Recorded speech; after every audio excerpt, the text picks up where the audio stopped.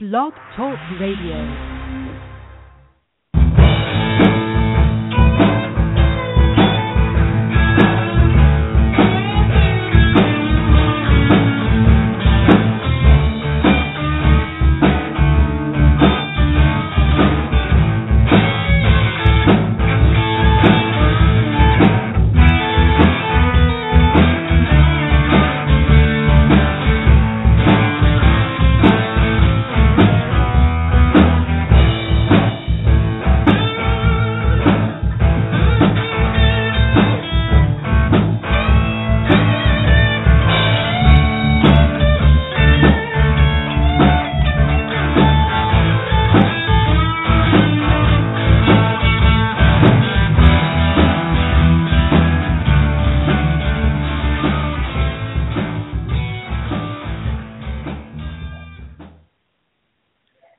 Good Sunday evening, everyone. Welcome to GTP Keeper Radio. It's June 14th, 2015.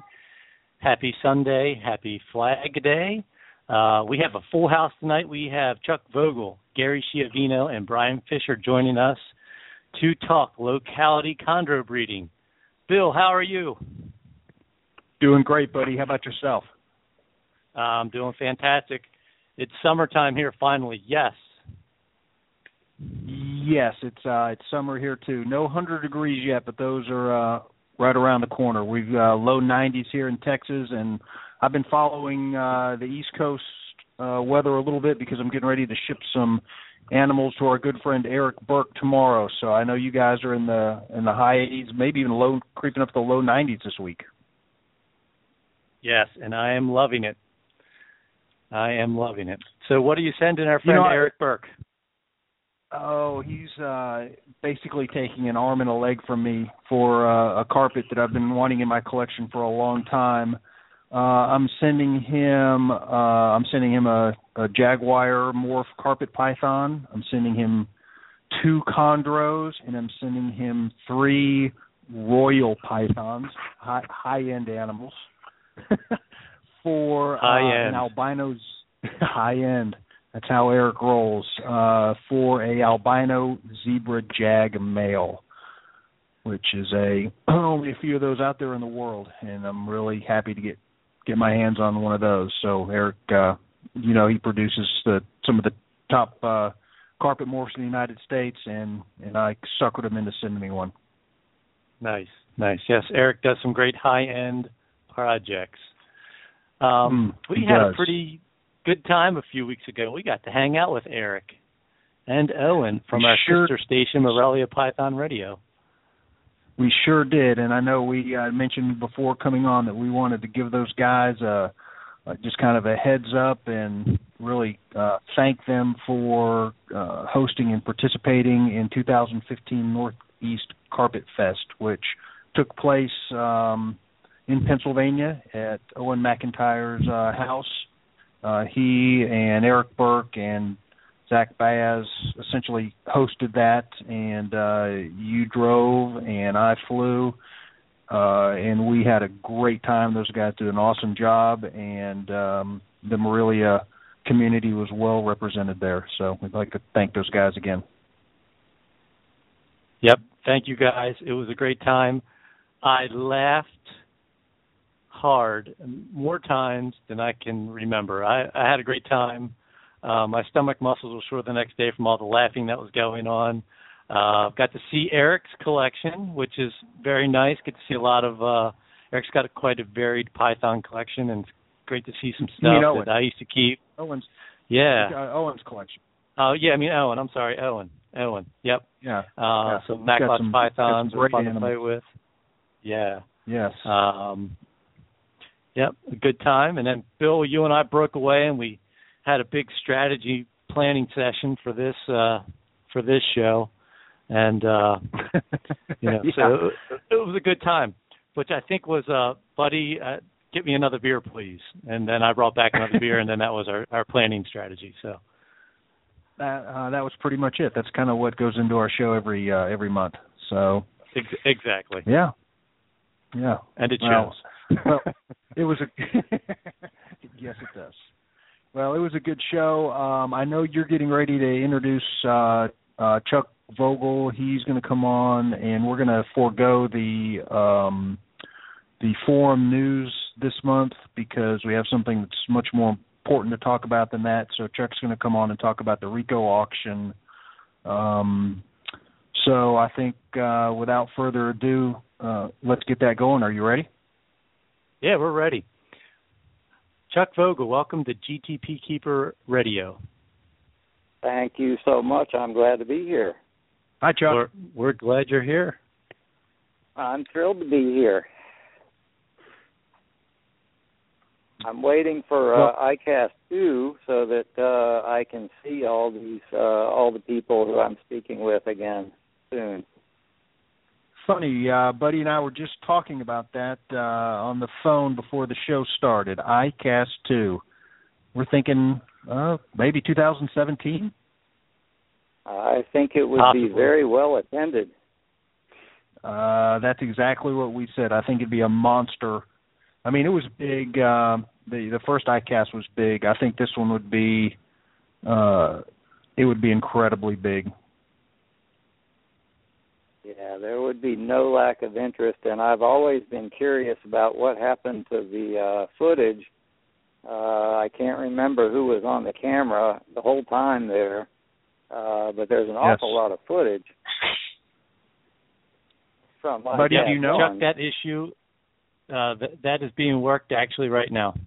So it's been some technical glitches with apparently audio and video were not recorded on the same tracks, so that needs to be matched up, and it sounds like some work's going to finally be done with that. So fingers are crossed, and hopefully that can come out. ICAST 2017, that's a possibility. I might be rested well enough by then. I might have recovered to do it again. Takes an infusion of energy to make something like that happen. It does, and you're surrounded by so many awesome people that you don't want to sleep. You're afraid to miss something. You're like, I can sleep next week when this event's over. I want to, hang out with Chuck and hang out with Bill and, hang out. Well, I think it's pretty. I think it's pretty easy to say that there was most of the people there did not get a lot of sleep the entire weekend. Agreed. Absolutely. I shared a room when not tending Rico. I was in the room with Rocky Gravely, and he would come in at about 2 in the morning, 2 to 3 in the morning, and then he would get up at about 6. I would hear him in the shower. And I thought, my God, how does this man live on 3 hours of sleep a night? But, like you said, nobody wanted to miss out on anything. And Rocky's a little younger than I am, so he was able to pull that off, I guess. But, we were, before you came on, Chuck, before you came on, Chuck, we were talking about Carpet Fest, and I left Carpet Fest at 2:30 or 3 in the morning, and that thing was going on as strong as it was 8 o'clock that night. I mean, people just did not leave. I don't know when they left. But, Buddy, I guess you weren't too far behind me, but that party just didn't stop. Yeah, I can believe it. I don't think anyone wanted to leave that room there at ICAST. I think Rocky, I think that's where he was until about 2 in the morning every night because no one wanted to break it up. Yep. Right. Yep. The first night I locked that room up at close to 5 a.m. And the second night I made everyone leave about the same time, because I needed at least 2 hours of sleep. So wow, good grief, that's even worse than I had imagined, or better. Right, and then there was a group of younger people who I went to bed at 5 and woke up at 7 and came downstairs and trying to find a cup of coffee. And there were a group of people who I left them in the lobby and they had not moved. They were still there, but there was more beer cans laying around them. So. Yeah, you can tell who the young guys are. Man. Yes, you can. The older you get, the harder it is to do that sort of thing.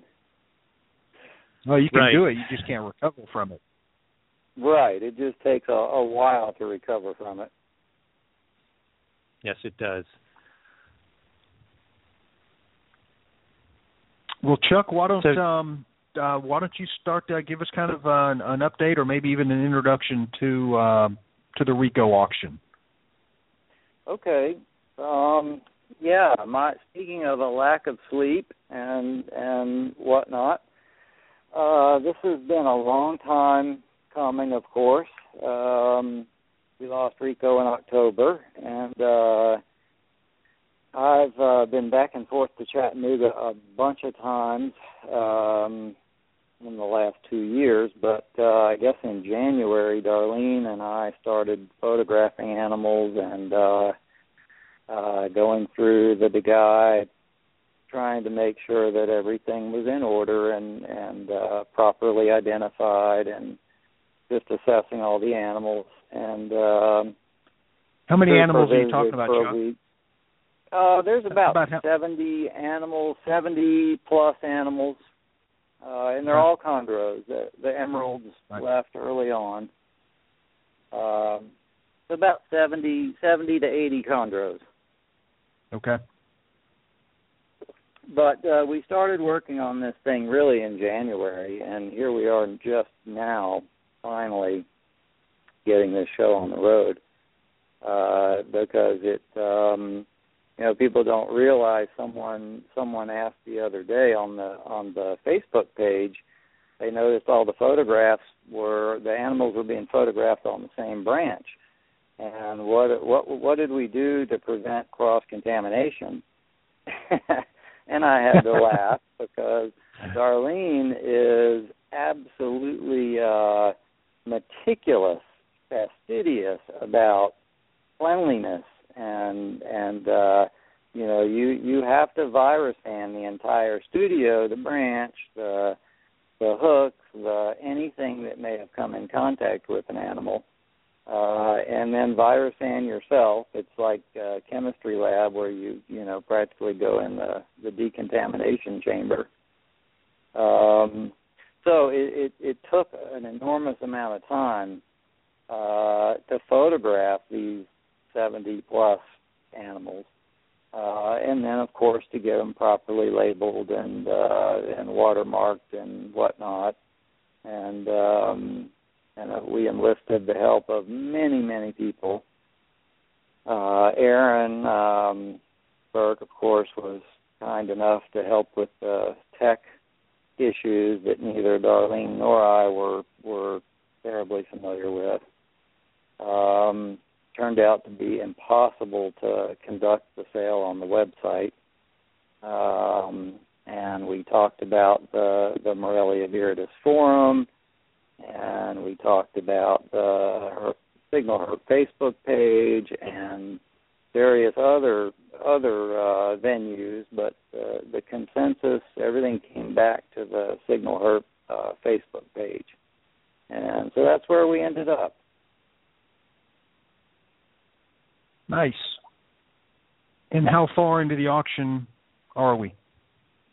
We just posted round 3. I got those up around noon today, and I believe there's 8 animals in this round. There's about 7 or 8 animals per round, and we're just going to go until we run out of animals. Darlene is, of course, she and Rico married. I don't know. I met Rico in 1986, I guess, and I guess they were married late 80s, early 90s. So Darlene's been there all along, and she's the quiet partner, the silent partner, and she keeps a low profile, but she's absolutely very competent, and her husbandry.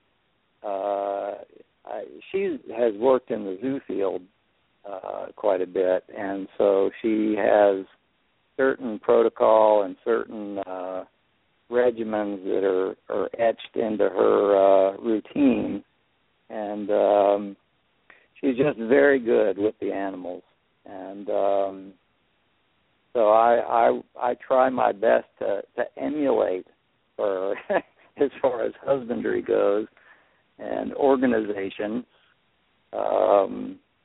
But we're moving along. We're slowly but surely. It's time now to go ahead and get these animals out to new homes, and Darlene needs to go ahead and move forward with her life. Chuck, does each round it lasts a week? Is that right? Yeah, we just shortened it. Actually, we had a 5-day run and then a 2-day break, 2 to 3 day break, and now we're going to have a 4-day run. I guess it'll be a 4-day run and a 3-day break. So it's basically one round per week, and we're going to allow 4 of those days for the animals to be up on the page, and then 3 days for us to get our ducks in a row and prepare for the next round. Fantastic. Chuck, can anyone participate? Anyone. I was going to say I should add that the Signal Herp Facebook page is open to anyone, and anyone can participate. I believe that Aaron did a good job of circulating, promoting this thing, getting the word out to probably tens of thousands of people. So I hope that there are, it seems to be a good percentage of the chondro community that is aware of it. And we've had great participation and tremendous support from certain members that are on with us tonight, among others. Gary has done a fantastic job of providing support and guidance, as has Brian, and Barry Manson and Trooper and Aaron and just a really tremendous number of people. And I'm doing a lot of the busy work, but there in no way is it a Darlene and Chuck venture. There has been an awful lot of support from an awful lot of people to make this thing happen. Well, we'd expect nothing less than that from the best reptile community on the planet. So that's good to hear. Yeah, hands down, it is the best community on the planet. Yeah, there's some good-looking animals over there.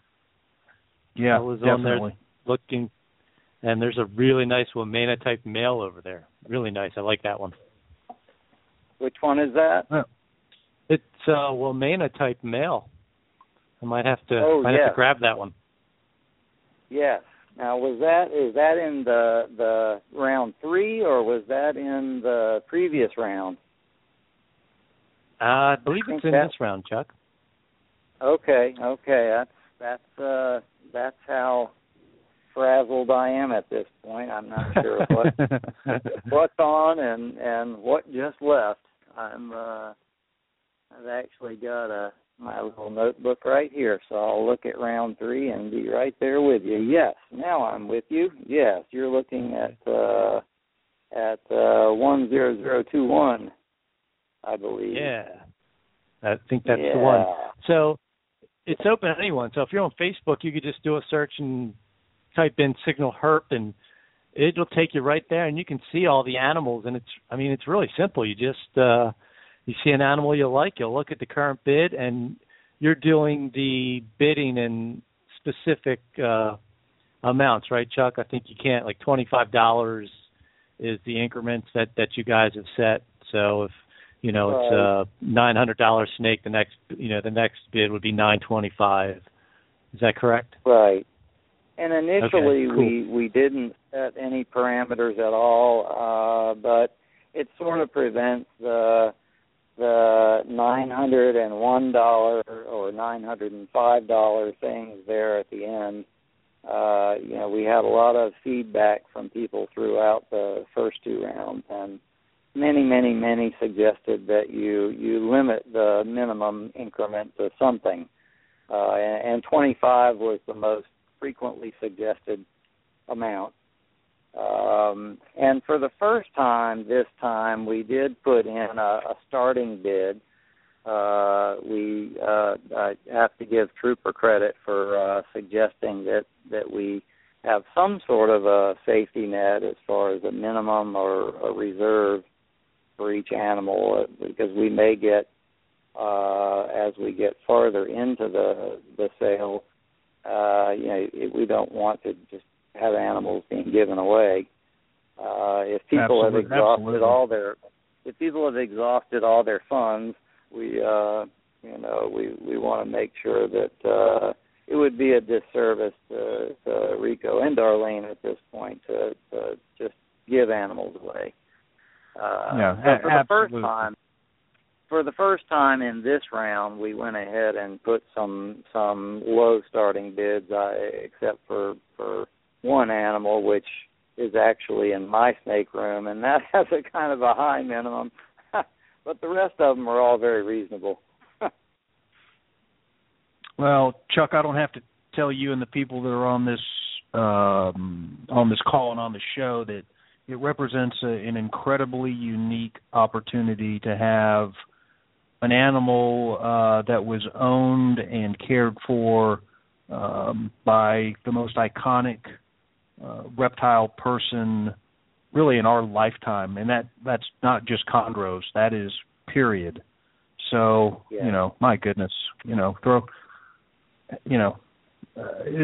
opportunity just is never going to present itself again. So yeah, this is it. This is the last of the signal herp animals, and most I want to say the majority of these animals are signal herp captive born and bred animals. There are some that came from other people in the community and from Bushmaster, but generally the majority of them were hatched right there in Rico's incubators and fed by him, and it's the final offering, which has been a very difficult, as you can imagine, thing to do. But it's also something that I promised him that I would make sure that it got done. Well, I think it's safe to say that most of the people that are bidding and acquiring these animals are the most passionate people in our community. So if that's any solace, I hope it is to Rico and to you and to Darlene that these animals, I'm assuming, are going to the most people. They're going to prize them the most for what they are. Yeah, and you just, Darlene actually spoke almost verbatim the words that you just spoke. Her goal is for these animals to go into the hands of people who will recognize them and value them for what they are, and carry on a little piece of Rico's legacy. And, her primary concern is, as it always was with Rico, is the welfare of the animals. And, we would like to see as many people as possible have the opportunity to own a little piece of that iconic group. Because it's, you said it well, it's one of the most iconic groups that we've had the pleasure of seeing come to fruition. Well, fantastic. The community can't thank you enough for participating in that, Chuck. I can't thank them enough for the patience and support, because this is brand new to me and to Darlene. We're both behind the scenes type people, and we're not tech savvy. We're not auction. We're not very well versed in the art of auctioning, and we're not professional photographers. But we do know how to care for chondros, and we did know Rico extremely well, so that seemed to be the most important. Those were the most important factors. But people have been very forgiving and very supportive, and we can't thank them enough. Well, good. Right. We're going to. That only makes sense. Absolutely. Yep. Well, we're going to continue to support. Yeah, go ahead, buddy. Yeah, I just want to let everyone know, if you can't find the auction and you happen to be on the GTP Keeper Radio Facebook page, I just pinned round 3 to the top of the page. So you can go there if you can't find it on Rico's thing and follow it over. Thank you so much, Perfect. buddy. And if at some point in the show I can also give my email and Darlene's email if anyone wanted to contact either of us. I think most our emails are out there, so for the most part people have it, but we're happy to make ourselves available in that way too. Well, perfect. Chuck, why don't you go ahead and give us that contact information now? We want to, as we bring all three of the guests on, we want to give them an opportunity, probably better sooner rather than later, to give their contact information. So why don't you go ahead and give your and Darlene's contact information? Okay. If you would. Mine is a very complicated one. It is Chuck Vogel at bellsouth.net. And that's Vogel is Vogel, not LE. All right. Just Chuck Vogel at bellsouth.net. And Darlene's I love, it is Darweedy, and that is DarweeDy.net. Okay. Excellent. And I'm assuming people... Darweedy, she's a master gardener as well as an amazing herpetoculturist. She is a master gardener. So that's where the Darweedy comes from. Okay. Well, I can see those things going hand in hand. Yeah, absolutely. Chuck, we're going to move on kind of into the meat of the show, so to speak. Obviously, we have 3 guests. It's going to be a Locality roundtable tonight. We've got you on the phone first, so why don't you begin kind of with an introduction about what Locality types you keep in particular. Obviously, most of the people listening know the answer to that question, but why don't you give just kind of a brief background on your take on the Locality animals that you're keeping? No problem. I for many years was an arboreal pit viper guy, and Old World and New World arboreal pit vipers I was pretty enthralled with, and I still am. But when the Kofiau rolled in the early to mid 2000s, they caught my eye. I remember it was at one of the Daytona. I don't know if it was still in Orlando, or actually I guess it had gotten to Daytona by then. But when they first started appearing en masse, and I laid my eyes on these first Kofiau, and of course the imports that came in were all bright yellow subadults with the lavender dorsal blotches, and my jaw dropped, and I thought, my God, these look like giant yellow eyelash vipers. And then I came to find out that they were this new locality, which was this oceanic isolated little island off Papua New Guinea, and it was they were a bit of an enigma. There was one camp that said they're all going to stay yellow forever. That's the camp that owned them and wanted to sell them for a lot of money. And then there was another camp that was a little more realistic that said no, they're all going to turn green probably. or then there was the middle ground that said some will stay yellow and some will turn green, and the middle ground people were correct. But I as soon as I laid eyes on them and looked into them and learned about them, that's really the first time. I mean, I grew up, or my adult life I've spent in Gainesville, Florida, where Eugene Bassett had more chondros than God.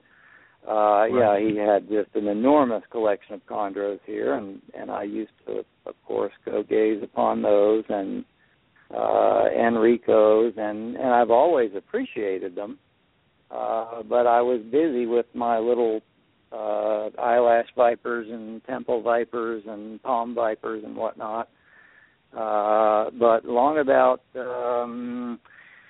2006, 2005, I guess, 4 maybe, I bought the first Kofiau, and then I was fortunate enough to buy a group, 2 pairs from a science teacher in Texas in, I guess, 2006, 2007.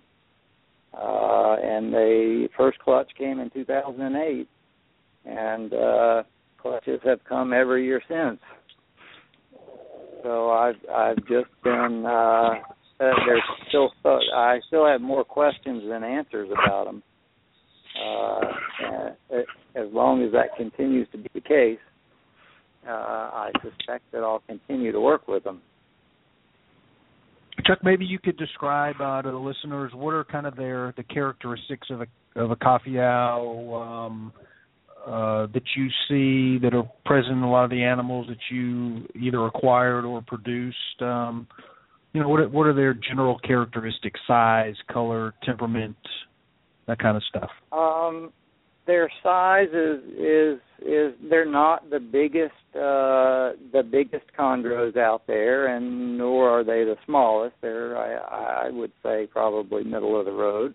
Of course, the unique thing about them is some percentage retains the yellow juvenile color. All of the neonates are yellow 100% of the time. I think we can safely make that statement now. Their temperament is universally docile. I've never had nor produced one that had a foul temperament. And nice. I guess the downside of that, if there is one, is that they developed a reputation for being difficult to feed, the little guys, the hatchlings. And actually, to me, I don't find them much more difficult than little eyelash vipers or temple vipers or any of the palm vipers. They're all a pain in the butt to feed. But with these little Kofiau, you can pick them up carefully and stick a little pinky head in their mouth if they're really uncooperative. And right. I don't hesitate to do that with ones that don't want to eat. I don't let them go terribly long anymore. I assist feed with pinky heads a couple of times, and usually it takes 2 or 3 times, and then they start taking pinks, no problem. What's your definition? What's your definition of very long, Chuck? How long will you let a baby go? Is it just a gestalt feeling? You just look at each individual animal, or you'll let them go a month, or kind of what's your? That's a great question. And the first clutch in 2008, I think maybe 1 or 2 out of however many I had, 8, and the others were just they were either runners or tuckhead and couldn't get them to strike for anything. And I kept calling Rico saying, dude, snakes will not eat. They're just not going to eat. They're going to starve to death. And I think, a good 8 weeks had passed. And I was really starting to worry that they literally were going to starve to death. And he very casually, being the way that Rico, being Rico, he said, well, you may want to assist feed some pink heads maybe next week or so. And, Rico, come on. Why didn't you tell me that a month ago? But, he knew they weren't going to starve to death. They were well hydrated, and they weren't going to starve to death. But after probably the postnatal shed, I don't attempt to feed until the postnatal shedding is done, and then, if they haven't eaten voluntarily after a month, 3 weeks, 3 or 4 weeks, then I go ahead and start assist feeding pinky heads, and I literally just pick them up. I don't stuff the pinky heads down their little gullets. I just get them to open their mouths, get the head in there as far as my 2 fingers can push it, and then set them down on the perch. And it's if you miss the shoebox down pretty well, they can't dislodge it. It's easier for them to swallow it than to dislodge it. Right. And I think sometimes it kicks in that working of the jaw muscles and the process of swallowing a food item, and kicks in that whole GI tract, and you get a little bit of growth from pinky heads, a couple meals, and generally, on average, 3 or 4 times, and they're good to go. They start taking them voluntarily, and they're off to the races. We're getting kind of into the husbandry aspect, which is fine. We talked earlier. We love to jump around in the show, but I'll ask you something real quick. You said that the neonates were well hydrated. Is that because even though they weren't eating, you're regularly soaking them or misting them heavily, or what made you say that they're well hydrated even though they weren't eating? Well, I always have multiple water bowls in my shoe boxes and sweater boxes, even the adult cages. I use multiple water bowls, and of course I also mist, because after 8 years of working with Wagleri temple vipers that absolutely can't relate to standing water, they literally will dehydrate and die if water doesn't fall on them. I just instinctively misted pretty heavily, especially there at the beginning, and made sure that they were drinking. And I could see them drinking out of the water bowls, and I could see them drinking off the coils, so I knew that they were staying well hydrated. But I was sweating bullets until Rico happened to mention that I might want to assist feed them. All right, fantastic, great info, Chuck. Thank you. Yeah, Chuck, thanks very much. I love Kofi owls. They're, just completely, tremendous animals. They're fantastic. But we're going to bring Brian Fischer on next. Brian Fischer, welcome to GTP Keeper Radio. Brian, can you give us a little bit of background about yourself and chondros? Sure. Hey, guys. Thanks for having me. So I've kind of been in it for quite a while, since I was really young. I started keeping them at the age of 12, so it's kind of, I think, me and Max Morrow were like the little youngins, the past 10 years or so. And I started out with Biox, and that's kind of my main focus as far as localities go.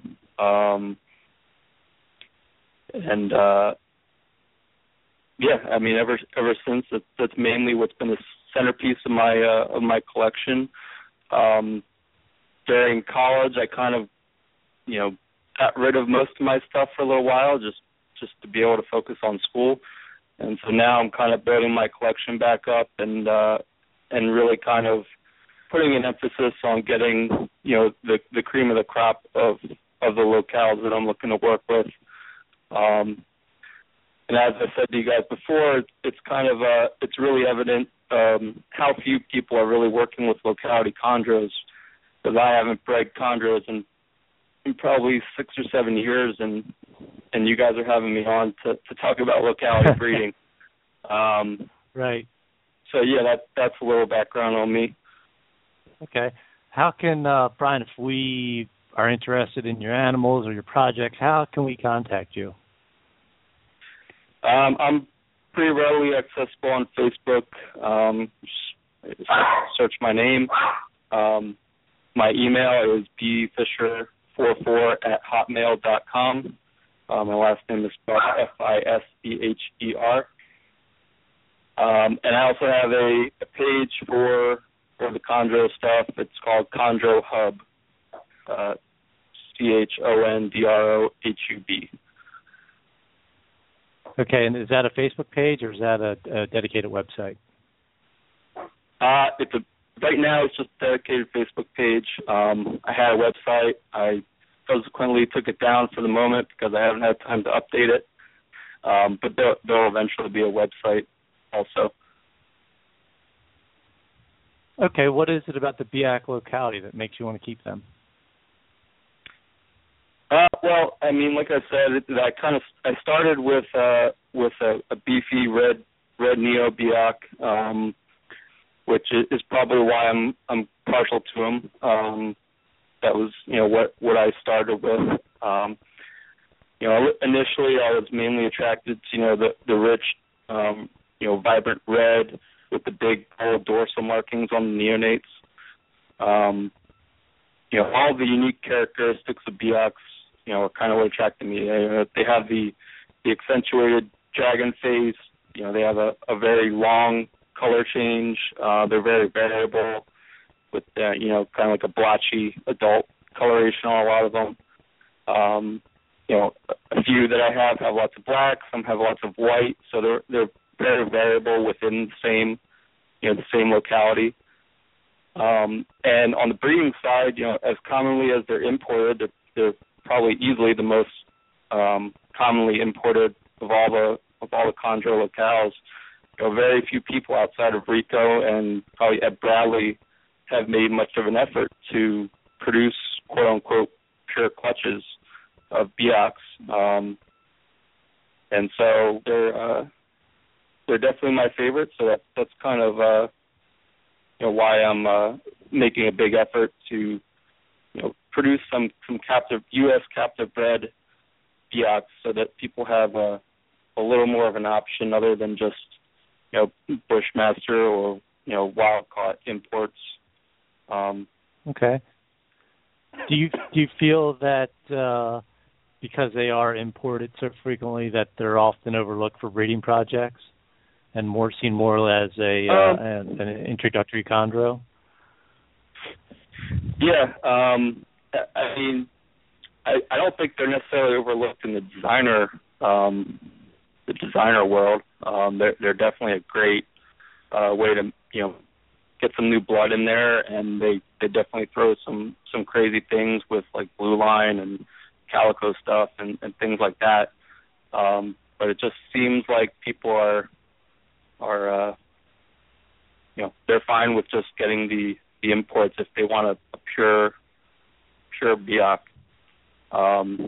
Doesn't seem like there's much of an effort. Maybe that's a pricing thing. Maybe the juice isn't worth the squeeze to most people. Okay. But it's worth it to me. So that's what I'm willing to work with. We often hear that Biaks are a little bit more high-strung of a chondro, and people tend to say they're more difficult. And if you want to handle a snake, that's not the chondro for you. Does their temperament or their myths about their temperament, has that turned you off with working with them, or you're not bothered by it? I'm not too bothered by it. I have some that are perfectly handleable. They are definitely a more nervous locale. That'll probably be a better word in my opinion than aggressive or bitey. Okay. They're definitely a little more hesitant. I've noticed, but most of them once you kind of get them out of the cage on the perch and you start to work them, as long as you work them a little slower than you would maybe like a docile or roux or something like that, they're workable. And then I definitely have some some demons also. Actually, the two captive bred that I have are actually far worse than the imports that I'm working with. Ironically, so. Yeah. What's your goal? I mean, what are you trying to? What are you focusing on? Are you picking out certain physical characteristics that you're looking to bring forward in breeding projects, or is it just like Biaks in general? Definitely. I'm kind of more attracted to the blacks that the Biaks tend to exhibit. I like contrast in my chondros, so I'm really trying to reproduce kind of the black triangles on the dorsal, and I'm also working with the Diablo line Biaks that the guys at the barn produced, which one generation in, they have lots and lots of black speckling, mite phasing sort of thing. And I'm definitely kind of making that the focus of my projects. And then I also have a couple that have a lot of white flecking and flowers and things like that, and that's also another direction I might go. Two separate projects within the same locality project. Okay. Good deal. Brian, I love your description of the Biaks as being nervous, their temperament being more nervous than aggressive or bitey. Can you tell a difference and I don't know what the percentage or how many animals you have that are maybe imported versus animals that are captive bred in your collection, but can you tell a noticeable difference in the temperament or attitude in either of those two animals? There doesn't seem to be any rhyme or reason to why some are, more nervous than others. Like I said, my two captive bred ones are the most bitey. I don't know a better word, but they're the most bitey of the ones in my collection. I've probably got half a dozen imports. Few of them are babies, so I don't really work with them much as far as trying to handle them. But right. the larger ones, I have a few females. One is quite easily handleable, and the other one is extremely nervous. As soon as the door opens, it's perked up and kind of like checking me out. So yeah, I don't know that I've seen any real rhyme or reason as to why certain ones are more nervous than others. I keep them all pretty much the same. So yeah, I haven't really noticed anything. Fantastic. I'm going to ask this question now, and I know Chuck hinted on the Cafio babies, and I'll ask you, but this is a question that has always kind of plagued me about babies, and it's the red versus yellow. And I know, and I think most viewers know that Biaks can have mixed clutches consisting of red and yellow. Can you describe any rhyme or reason about how Biaks the clutches work? Like if you have two Biaks that were red babies and they're bred together, are you going to have a resulting clutch with more red babies, or no idea, just it doesn't matter, or what are your thoughts on that? Well, like I said, I haven't been breeding much basically for the past 6 or so years from college and on. But from what I've seen from some other people and prior to that, it seems to kind of work the same way that it works with people that are doing mixed designer clutches and stuff like that. It does seem that there are some maroon Biaks that will only throw maroons. I think for the most part, most of them will produce mixed clutches, and then the yellows, I can't really speak on whether they're able to produce mixed clutches if bred to another yellow. I haven't actually done any pairings like that. I tend to prefer the maroon babies, so most of my collection is were maroons. Okay. So I'm not entirely sure how what the yellows do. But the maroons definitely tend to work similar to all the designer stuff where people talk about red dominant and all that sort of stuff. There are definitely do seem to be some that only produce reds for whatever reason. Okay. All right. Great information. Brian. And thanks again for coming on the show. And we're going to introduce Gary here in a second, but obviously we're going to kind of work through the roundtable again. I know it's been at least 15 minutes since Chuck has spoken, and so he's probably either salivating or close to death. So we're going to get Gary on for a minute here, and then we'll kind of get the roundtable going because we want to talk husbandry, we want to talk about breeding, we want to talk establishing babies and all that kind of stuff. So thanks so much for being with us, Brian. Yep, absolutely. Thanks for having me. Gary, how are you, my friend? Hey, Bill. How you doing? Hey, everybody. Thanks for having me on. I appreciate it. Thank you. I was getting a little sleepy waiting to get on the phone here. I was listening to you guys talk about Carpet Fest, so I was trying to wake myself up a little bit. Well, yeah, you know that you're not going to get away easily with that, my friend, because even though I flew, from Texas, Dallas, Texas, all the way up to Pennsylvania, you couldn't get in your car and drive an hour and a half. Shame on me. I did miss out on that. I have to see the pictures, I guess, at Carpet Fest. One of these years, you're going to have to convince me to go. A good group of guys. I see them all on Facebook. I just don't speak that language. That's the problem. I mean, I get confused by all those morphs, but I have to get more familiar with everything, and I got to make my way over there because it does seem like a good group of people. So, I'm sorry. Well, it was a good group, and I mean, we all know you don't do well in social situations, so understand the hesitancy to coming, but. Listen, next time, come, you can hang with Buddy and I, and we'll get you through it. That'll be perfect. I appreciate that. Baby steps. I'll issue a pardon for not making it to the Carpet Fest. Gary, they don't seem to compare to those barbecues at Shane's, do they? Gary, will you go to ICAST too? Will you go to ICAST too, Gary?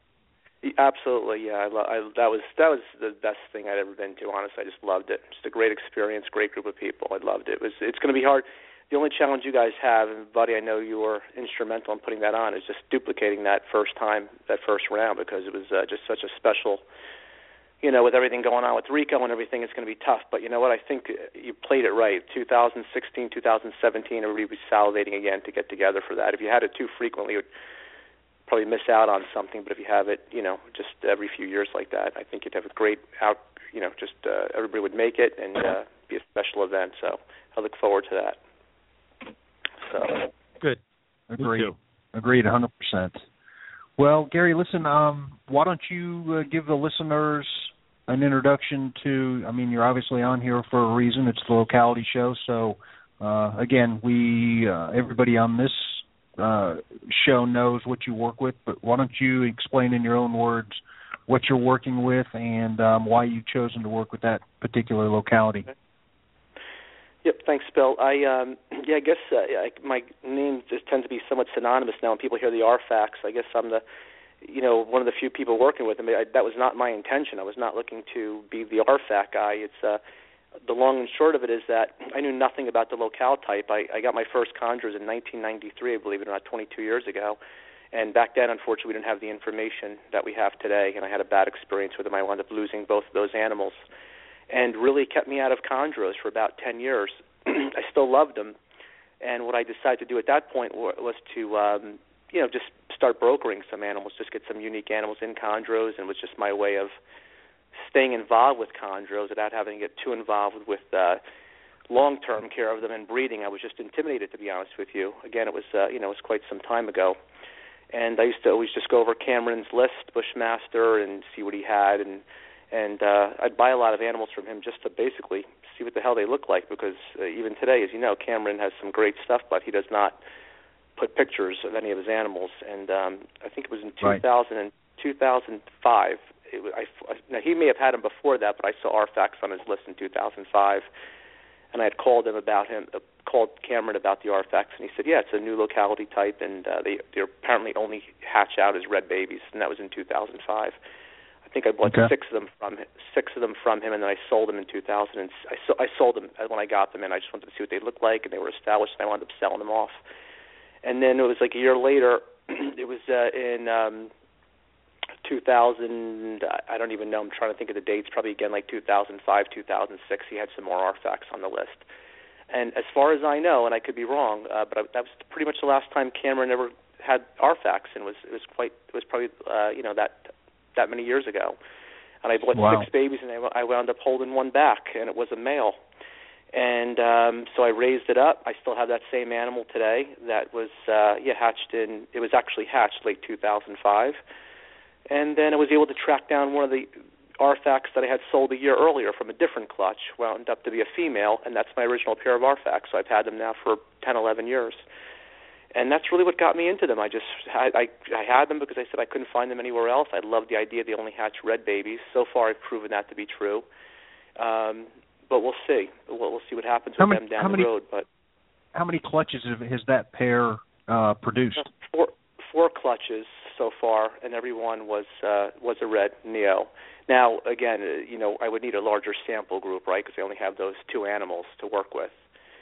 Sure. They were both red Neos, but I'm going to jump to the Maniquaris for a little bit too, and then I'm going to jump back to the Arfax, Bill, and answer your question about. And get to what I'm trying to accomplish now as far as determine if they're always red babies or if I can get a mixed clutch from Arfax. So just to jump to the Manox for 1 second, the Maniquaris, which is the other locale type I work with. And that's honestly, those are the only two chondros I really work with, are the Arfax and the Maniquaris. Right. And the Manax, the animals I originally worked with, again, I'm an old guy. What can I tell you? They were from 2003, so all my stuff is, it's been around for quite some time, and those are the original Dave Prada animals. And I wound up buying those animals from Dave Prada back in 2010, so they were the babies that came in 2003, and that's what we all refer to, as I refer to as the Dave Prada animals, because, again, we're going back 10, 12 years, and we didn't have the knowledge we have today, and we didn't have the access to photos, so, Dave would post those photos everywhere, and people kind of knew they were Dave Prada Maniquaris. And so, again, I purchased those animals in 2010, and I purchased them. Dave just got out of chondros, and what drew me into those Maniquaris is that all those babies Dave produced and he raised up, every one of them had blue in them. Every single Maniquari he produced had some degree of blue. And I love that because although a Maniquari to me is nowhere as nice as some of the true blue animals that are out there, I mean, some of the stuff we're seeing on Facebook is amazing. The only issue I had with some of that really high-end stuff is that it wasn't consistent. I mean, you would see some screaming animals from a clutch, and even today this happens, and you'll see some green animals from that same clutch, and I couldn't think of anything worse than paying $3,500 to $5,000 for a baby and have it turn green from a high blue clutch. And even now when we go on King Snake, we'll see, high blue line animals for sale, and it'll be a green animal. Right. So that's what attracted me to the Maniquari. Was like, for the price of the animal, the locality type, I knew I'd get some degree of blue, and that's what really drew me into them. And but there's still what we don't know for sure between the Maniquaris and the Arfax is some people tend to think they're the same animal. Some people think they're the same locality, and that's really what I'm focused on. Is that honestly, that stuff really doesn't excite me that much. I'm really truly a hobbyist. I just want to produce nice animals. That's my goal. But since I have, 2.3 Arfax now, I figure, hey, this is a little fun project I could kind of do on the side. And what I'm trying to do now, and I did this year, and that's what I was mentioning earlier, Bill, and Buddy, is that I actually crossed a Maniquari to an Arfax this year for the first time. And what I'm hoping to see is that, hey, if I had a mixed clutch come out, maybe that'll tell me that, and both animals I'm working with were both red Neos. So I'm thinking, theoretically, if the quote-unquote Maniquari was really an RFAC.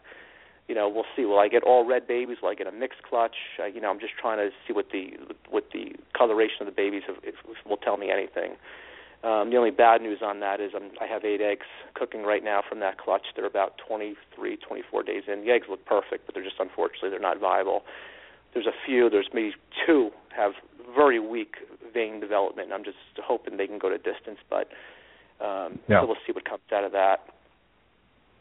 I remember. I remember when you posted the results after you had candled those eggs a few days after they lay. That was it's bad news for all of us. Yeah. Yeah, it's just a bummer. You guys, we've all been there, and it's even worse because at least if they come out as slugs, you're okay. They're slugs. They're no good. Yeah. And we you just take it from there. It still stinks. When they come out as perfect eggs, it just gives you that such false sense of security, that false hope. But so that's it, Bill. That's really what I'm focused on, and the only thing, I've never been over to West Papua, Indonesia. I've never been to those areas, but the only thing I know for sure is I think the RFAC Mountains are roughly 80 to 100 miles from the Maniquari Mountains. I mean, they're pretty close to each other. I know they're separated by this valley that's approximately 1,000 square miles, and it's 4,600 feet deep at its deepest point, and that's what really separates the RFAC Mountains from the Maniquari Mountains. And can you get 2 completely different locality-type animals, that are unique from each other? Yeah, I think so. I think that's a good enough distance, but, again, just trying to see what I could find out by breeding some of this stuff together. Yeah, it's very interesting. One of the things that I've noticed between your Maniquaris and I've got a pair of Bushmaster Maniquaris. They don't look like yours. They don't look like you call yours the Prada line. Yeah. Mine are beautiful animals. They're a lime green, and they're the typical sarong or Maniquari type pattern, lime green with beautiful blue dorsal markings, but they don't look like yours.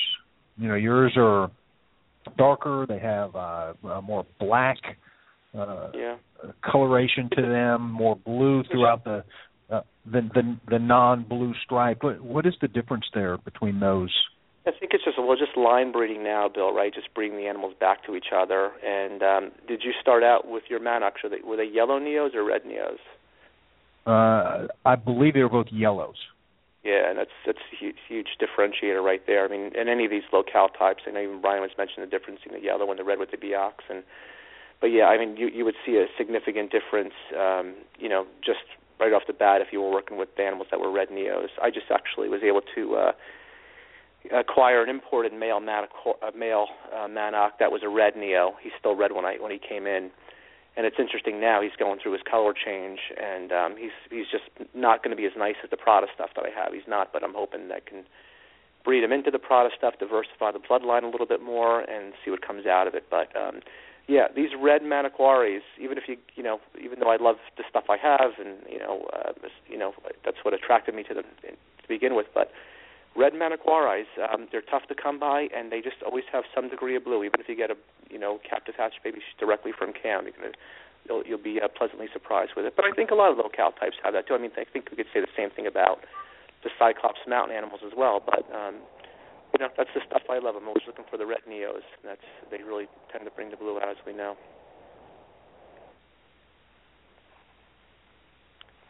So Gary, if someone wanted to contact you to talk to you about your chondros, how would they get a hold of you? I'm all over Facebook, buddy. Okay. So you can always find me there, and Gary at GS Reptiles is my email, and my initials gsreptiles.com. You can always I try to keep it updated. I hate going to websites and they're not updated in months or years. So I try to stay on top of it, but you can always see what I'm working with and clutches that I had and things of that nature. So. Okay, good deal. So Facebook is for you. That's how we'll get a hold of you. Facebook, look at me. I'm jumping into new things. 6 months ago, I jumped into Facebook. I'll surprise you like that. You never know what I'm going to do. I'm crazy like that.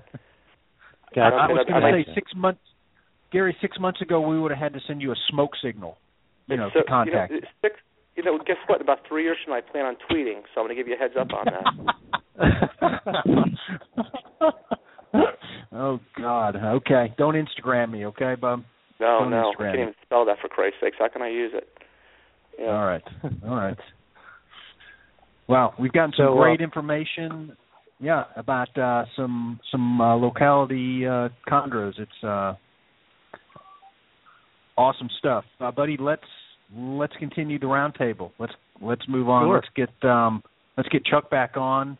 Maybe he can talk. What do you want to go? Husbandry? Let's talk a little bit. We didn't put this in the outline, but Bill and I talked about this tonight before the show. Was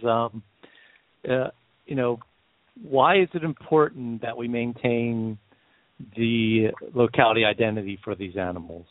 If you want to share your thoughts on why you think it's important, or maybe you don't think it is. So we're curious to hear the answer to that. We'll start with Chuck, and then we'll go to Brian, and then Gary. Oh, thank you so much, buddy, for that lead-in. That was just what I was waiting for. I'm thrilled that there are a lot of people that are interested in seeing the localities kept, or good examples of each locale kept true, because it's so tempting.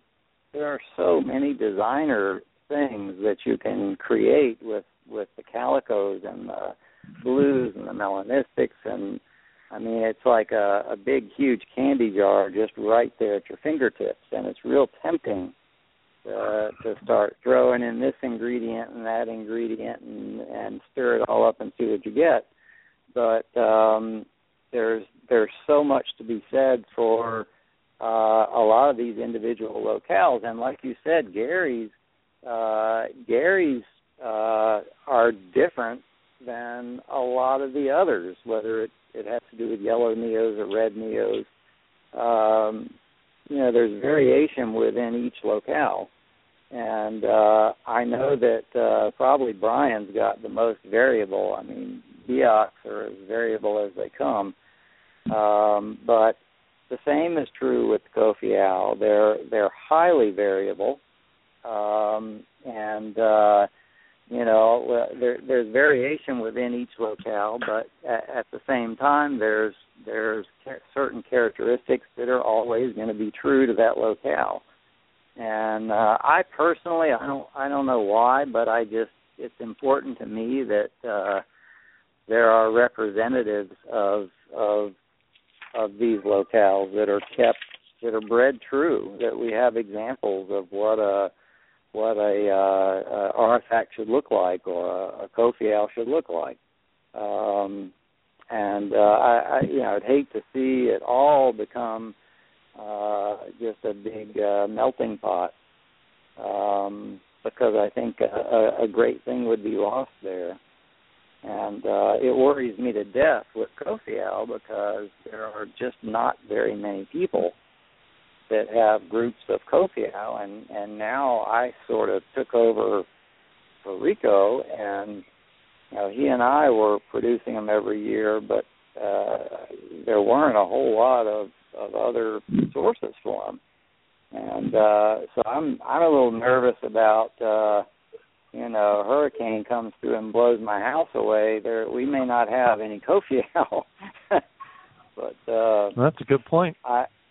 I'm thrilled to have this discussion about locality versus designer, and I love them all. There's something to be said for all of them, and I'm guilty. I had to throw Rico's. I traded a couple of Kofiau for a couple designers back 5 years ago, and I really sort of by accident, trying to get with a photo op,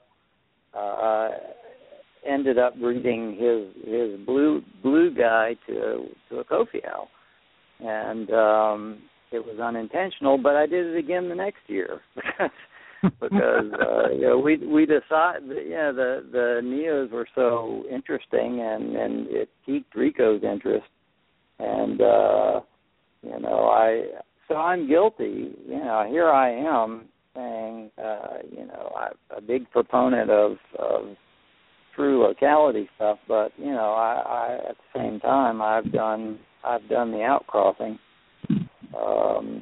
But it's important to have a representative group, I think, for each of these locales. Right. I don't think there's any shame to be a member of both camps by any means. Right. Yeah, definitely.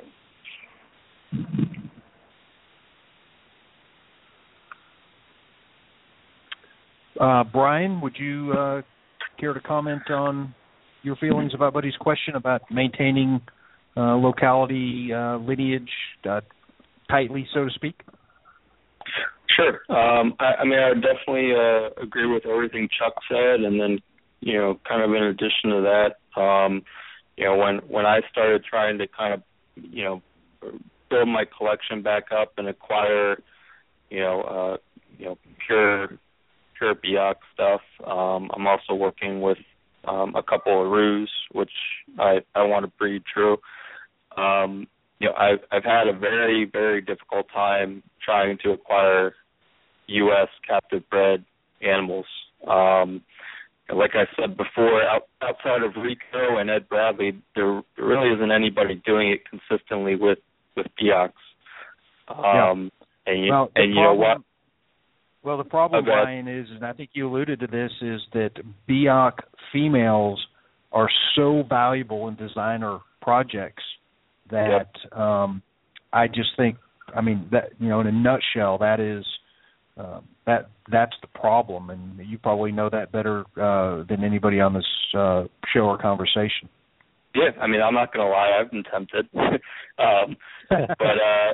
yeah, I mean, and like Chuck said, they're so variable. You really can go any which way you want with them, and you can line breed them the same way you do designers, and come up with some crazy stuff that's still just a Biak. And the kind of the other point I wanted to make is, while they are still imported, pretty regularly, they make up probably the most of the imported chondros. We've seen species get cut off or severely limited in numbers as far as importation, and while it appears all great right now, you never know when that day is going to come where it gets cut off. A good example is a lot of stuff in Madagascar got cut off several years ago, and a lot fewer things came in. Like leaf-tailed geckos were really hard to get, several years ago.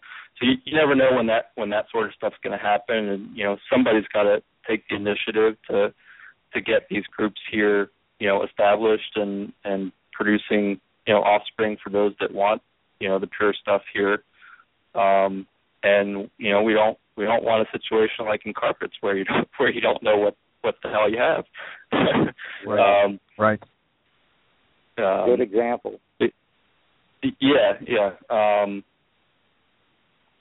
So yeah, and I mean, like I said, I think there's enough people that are interested in pure Biaks in particular for whether to have pure stuff or to infuse it into their dirty designer stuff.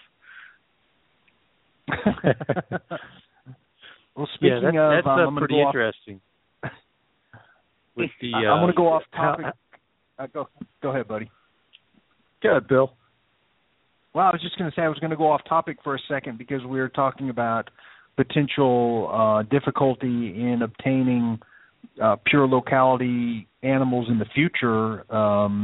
But does anybody on the conversation here have any insight? And this is a question coming from our friend Eric Burke, who's a big locality fan. What about Cape York availability?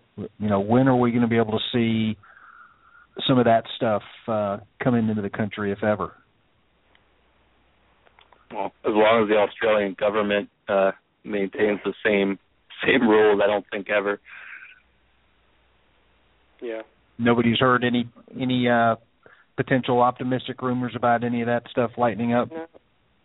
And I think the whole with the Marukis coming in the past probably 8 to 10 years, I think that really satisfied a lot of the hunger for that Cape York stuff. So I don't think that it's in demand as it once was. That was always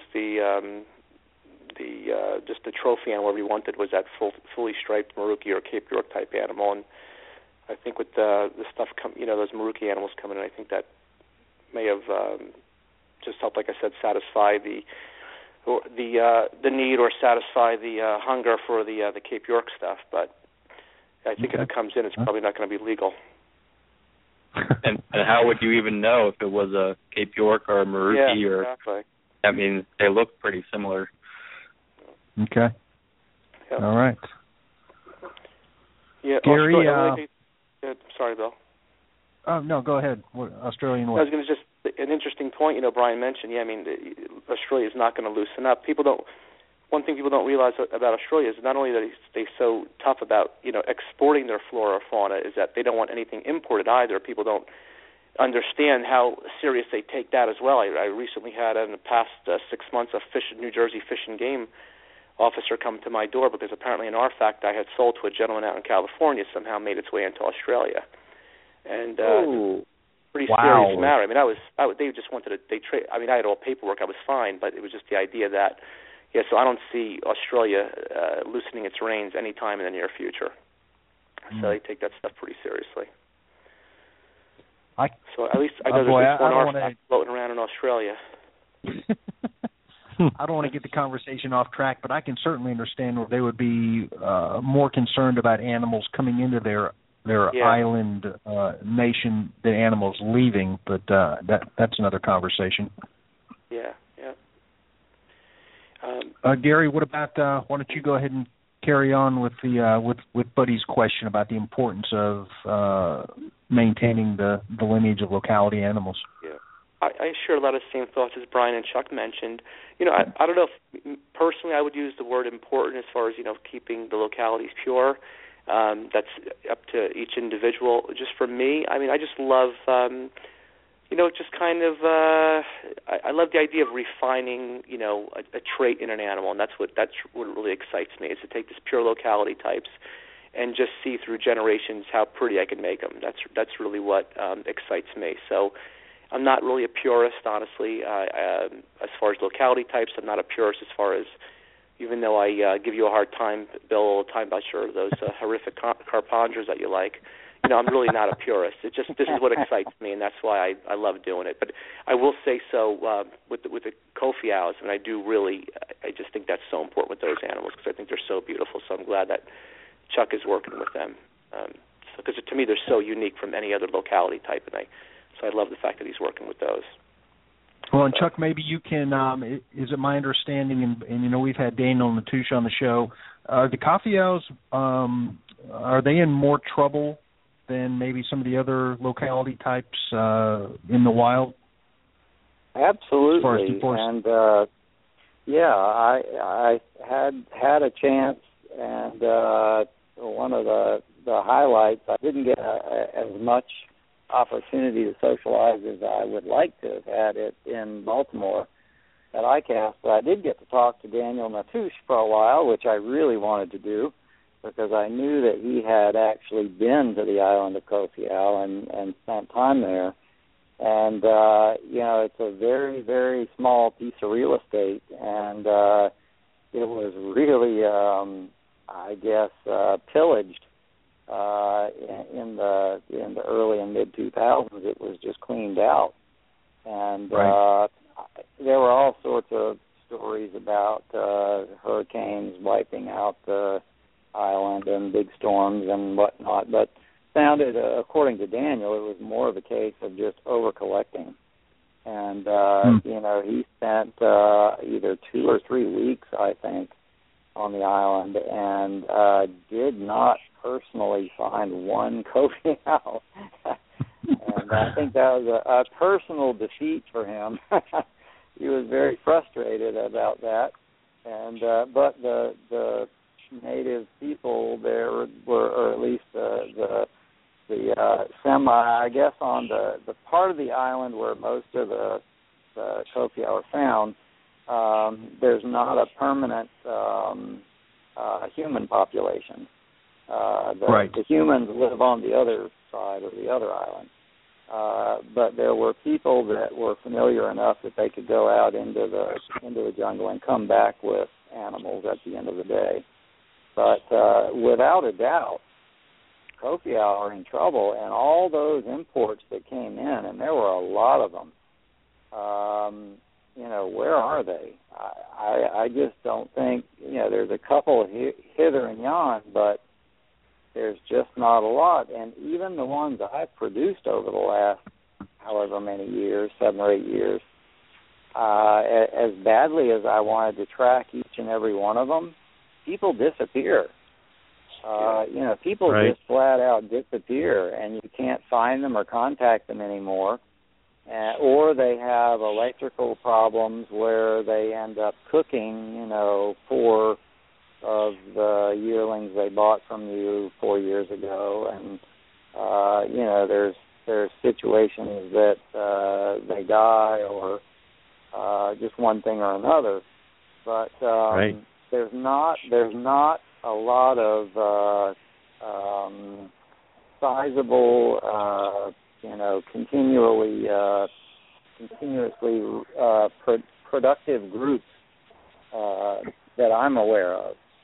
And there's not going to be, Daniel said that we would be lucky to see, I don't remember if he said, maybe a couple of months, one a month maybe would come in as imports. But there's certainly potential for them to just plain be eradicated in the wild. And that's a scary, scary thought. And kind of takes me to my goal. Gary mentioned a goal, and I tend to like a challenge. And it's like with temple vipers in the 80s, no one could keep them alive.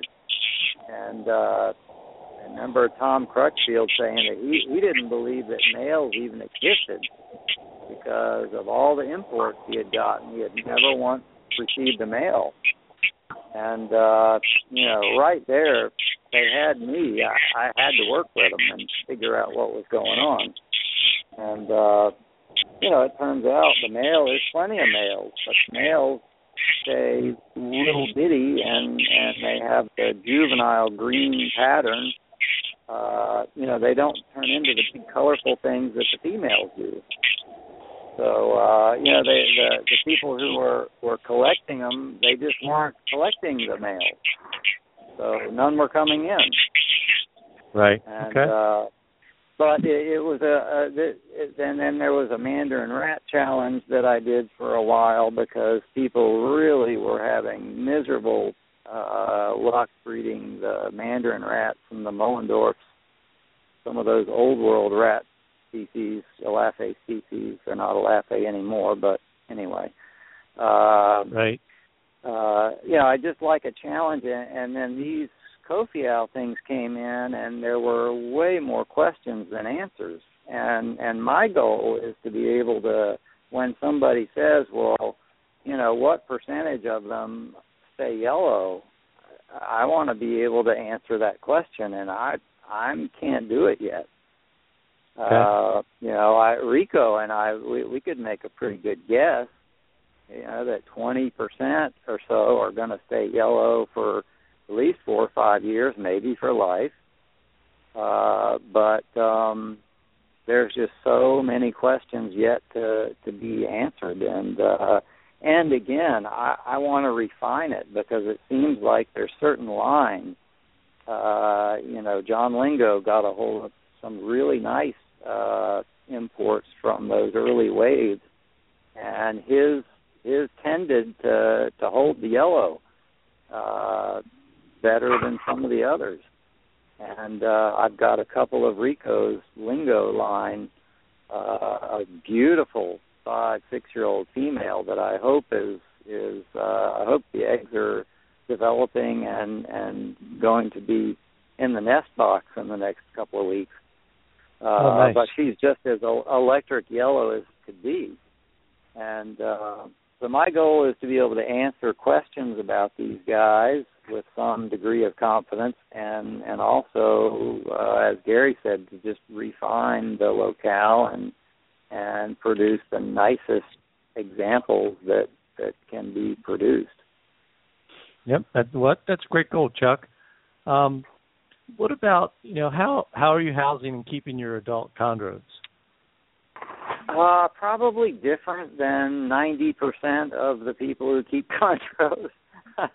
Okay. I initially when I got into these guys, I live right across the street from a cypress mill, and I had used cypress mulch with some of the mandarin rats and with some of the arboreal pit vipers. And interestingly, I noticed in the article in the last Reptiles magazine about the palm viper complex, whoever wrote that article, was using cypress mulch as a substrate with all the various palm vipers. But anyway, I set these guys up with. I microwaved it. I sterilized it. Made sure it was not a blend, but 100% cypress mulch, and it keeps very consistent humidity. You don't get quite the roller coaster that you can get with some other substrates, and it settles down and makes a nice. Once it's been in there a while, it sort of settles, and it's not as easy as you might think to have them ingest it, as would be the case maybe with other types of mulch, aspen or Sanichips or something like that. But it's just worked well for me. So my adults go on pure cypress mulch, and my neos and subadults are the typical paper towels and a perch and a couple water bowls. They don't move into the adult setups until probably they're at least 2 years old. And I bought all of Eugene's old Neodesha cubes. They're antiques now, probably officially. And I like the Vision, some of the Vision units. I can never remember the model number, but that's pretty much my adult setup is the Neodesha cubes and the 3-foot wide Visions with cypress substrate and birch, couple water bowls, and a live pothos. And it's just worked incredibly well for 8 years. Chuck, are you using heat panels or ambient temperature, or what? What's your heating setup? I'm probably the only one in the world who has yet to go to heat panels. I've never owned one, although I'm starting to look at them now and appreciate them. But no, I with my little guys, I've got a ambient room temperature. I've got a room that stays at 82, 84 degrees for the younger guys. And the breeders, I have always had the dome lights above for a warm spot, and of course maintained ambient range that's reasonable in the room while providing a gradient within the cage. But it sort of goes back to what you're used to. For so many years, I used the overhead dome lighting that it's just hard to transition to something different. Although I do now feel like the heat panels are probably a better way to go. And eventually I'll make that leap. Well, I think one of the common themes that we've been having really a plethora of guests on the show in the last 6 or 8 months is that people are trending to keep chondros cooler rather than warmer. Maybe that's just a recent trend, but a lot of the guests are. We've had a lot of guests that don't keep any heat gradient at all. You know, if they have a dedicated room where they can keep the temperatures 82 degrees, they don't have a heat panel other than a female that's ovulated or something like that. They don't supply any supplemental heating other than that. And a lot of guests have noticed, and I'd just be one in my limited experience, that I've got a room that stays roughly 80 degrees, and I might have my heat panels set at 84, 85, and my chondros are never under the heat panels. They're always at the 82 cool spot. So, you know, I don't think you're doing anything that's really out of the norm for at least the majority of the keepers that we've communicated with. Yeah, I think that's perfectly within the norm, and the only exception is, you know, when you have those females that are post-ovulation and you see them under the heat source, whether it be a panel or a dome light, you see them under there turning sideways, heating up those eggs, then clearly you need to have some sort of gradient within the cage. But otherwise, you know, my neos and subadults do fine in the neo room, I call it, at just 82, 83. It varies from dips down to 80, 79 probably would be an extreme, and then up to 84, 85 would be the other extreme. And with an average of around 83, 84, or 83, I guess, would be about the average. All right, Chuck, very good. I was going to say, Chuck, I know I speak for the entire chondro community when I say you really need to upgrade the heat panels. I do, Gary. I do. You want to know something? Here's something that'll crack you up, Gary. Listen to this. Listen, I don't want to hold you up. You may have to go. Are you churning your own butter tonight? Yes, I am. Yeah. All right. Gary, I bought a smartphone September 6th of 2014. Okay. I'm holding it in my hand. Guess what I'm talking to you on? You've never sounded better. I'm talking to you on my dumb phone. Well, listen, next week I want you to order heat panels and take your light bulbs out of your cage and put them back into your easy bake oven. Didn't Rico use light bulbs? And Trooper?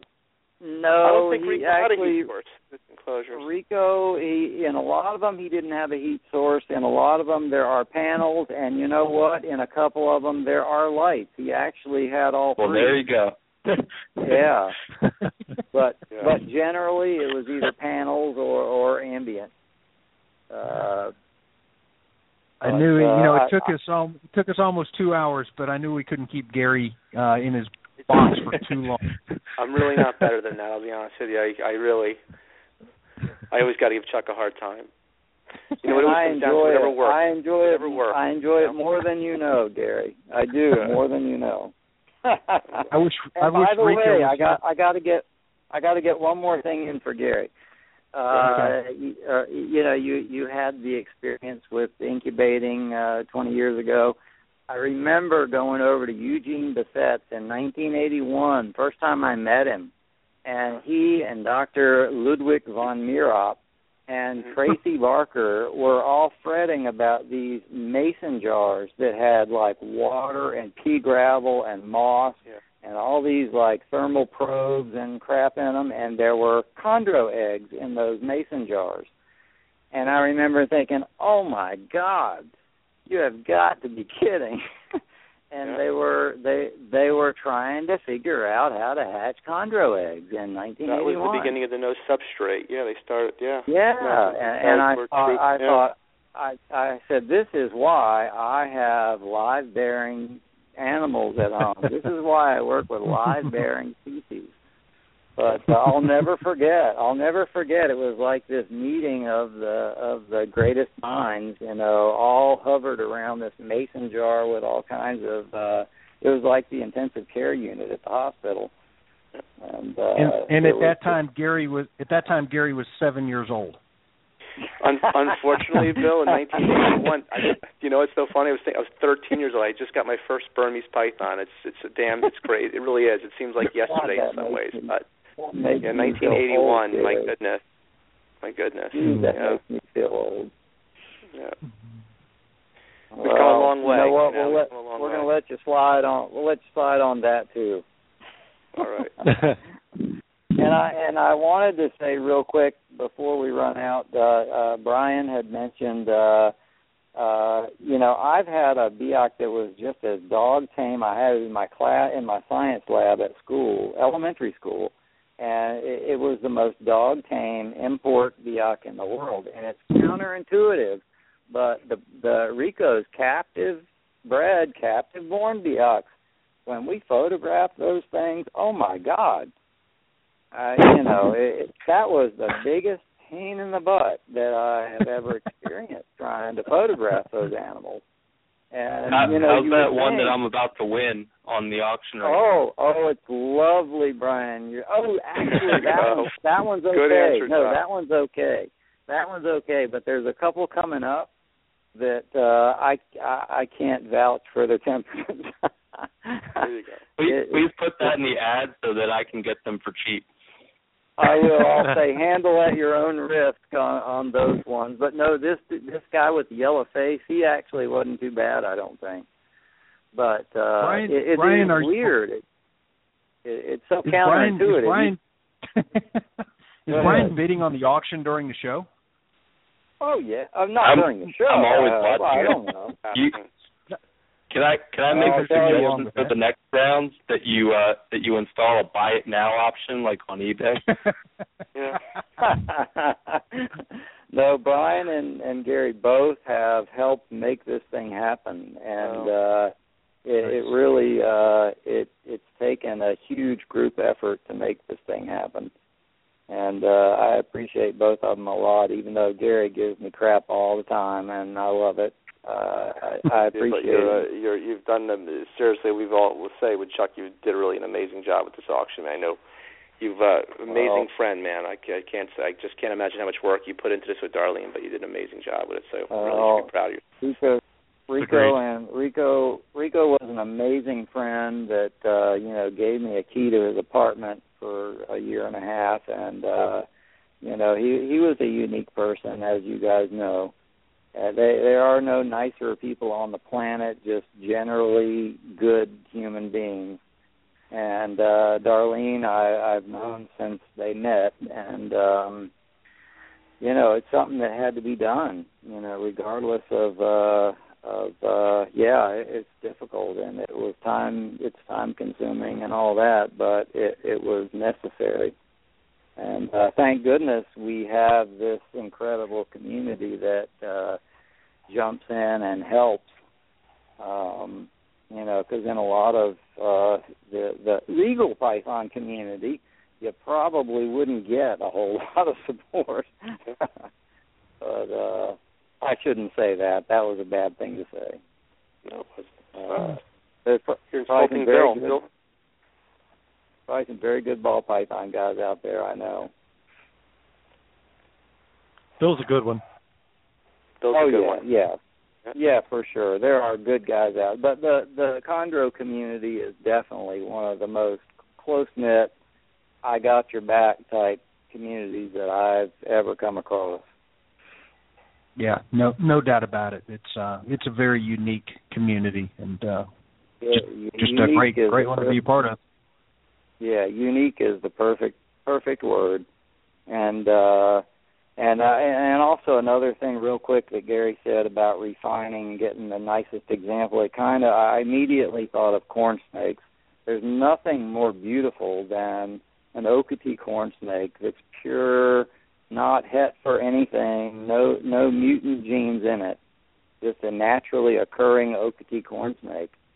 And I kind of, that comes to mind when I think of some of these chondro, locality chondros. It would be nice if we could have just the pinnacle of examples for each of these locales. If there's enough people and enough interest to do locality breeding, so that we have the luxury of being able to say, here's what a artifact should look like. can look like. Just like an Okatee corn is just a quintessential example of a corn snake. But anyway, that's a little off topic. It's okay. We like off topic stuff. We do. We like off topic. Let's move into the 21st century housing keeping. Maybe Brian, do you want to talk about a few minutes since Chuck's busy churning his butter? Maybe about how you keep your chondros. Well, I do use heat panels, but everything else is probably different. I use for the cages I have kind of a mishmash. I use HP or HDP or whatever it is. I use those, PVC, and I have some acrylic cages. I tend to prefer the HPDE just because it doesn't off-gas and doesn't scratch like acrylic. Right. For my adult females, I have 30-inch by 20-inch by, I think they're 21-inch high. And then I have a couple 24-inch cubes. And then for the males, I have some smaller cubes, like 20 to 24-inch cubes.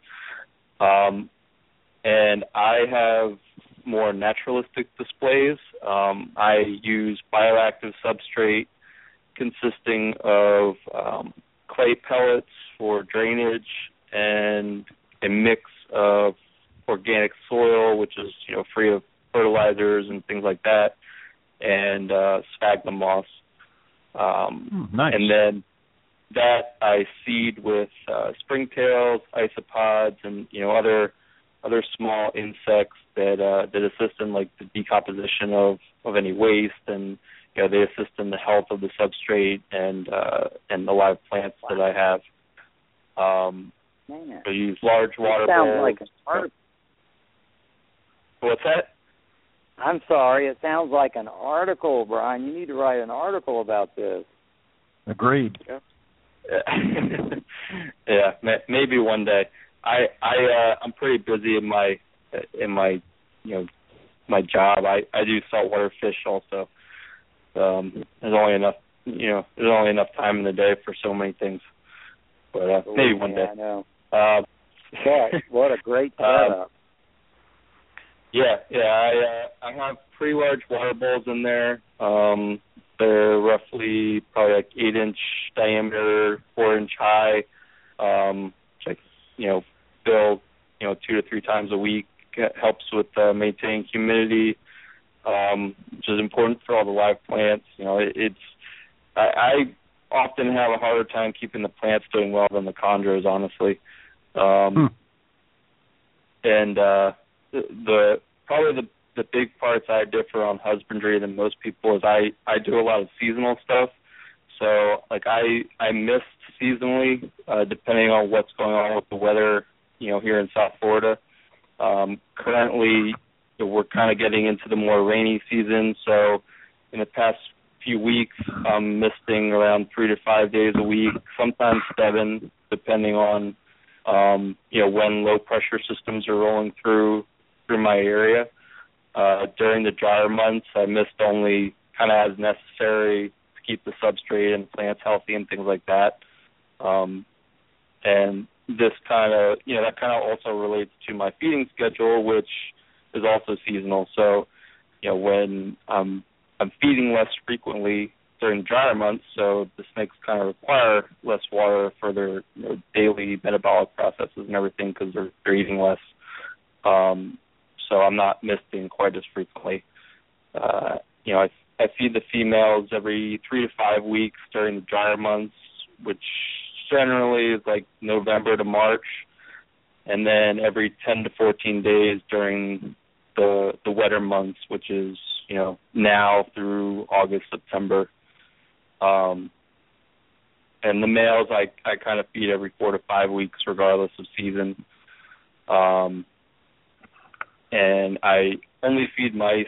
I only feed 1 adult mouse per feeding for adults, subadults. And I generally shoot for a feeding schedule that results in a defecation within about a week to 10 days or so of the feeding. The current method that that current schedule that I'm using generally gives that result. And I've noticed on my females that if I feed more frequently than maybe every 2 weeks or so, for more than a few feedings in a row, that the time between the meal and the defecation begins to lengthen. So it might be 2 weeks or 3 weeks before defecation. So I kind of strive to have a defecation before I'm feeding that next meal. And it seems to keep them a little more active. It doesn't, they don't get backed up. They don't tail hang, anything like that. Right. So that's kind of what I've switched to in the past year or two, and it seems to be working out well. For temperatures, I keep my females around 78 to 84, 85 most of the year. Males, I keep slightly cooler at that 78 to 82 that Terry kind of made famous. It seems like the males like a little bit cooler that I've noticed, probably because they're not eating as frequently. And the temperature doesn't change as much. Here in Florida, I'm sure Chuck can attest, although I think you're a little bit more North Florida. But outside of January, February, the temp is pretty much, consistent in my room. So those temps are pretty consistent. So as far as breeding goes, I'm kind of looking forward to the challenge of figuring that out as far as cycling goes and everything like that. I've got a few ideas of how to do it, and Kristen Stewart's been a big help in trying to troubleshoot that. But we'll see how it goes. I think I'll have a couple pairings going this year, and I'll try out a few things. But that's kind of basically how I do it here. Nice. We talked a little bit about kind of Buddy and I, in ours theme is there's no one way to do things right in keeping any kind of animals, particularly chondros, but we do like to follow recent trends or maybe what has worked well for quite a few successful keepers and breeders. And along with the keeping animals that may be a little bit cooler, than it has been done in the past, the habit of feeding mice over rats seems to be more popular, and also feeding meals less frequently and keeping your animals leaner seems to be a popular, common theme in successful husbandry. So, yeah, absolutely. Yeah. And my methods for the way I keep are more just things that interest me, and I'm keeping a fairly small collection of around 8 to 10 animals. So if you're keeping 60, 70, 100 plus, then the way I do it is most likely not feasible. Gonna work, right? But I certainly get a lot of enjoyment out of it for the few animals I am able to fit. Well, Buddy, you have 100 chondros, so why don't you tell the listeners how you keep them? Yep. Some days it feels like 100. Not that many. No way. Come I do on. this for fun. You right? will. Tell the truth. Tell the truth.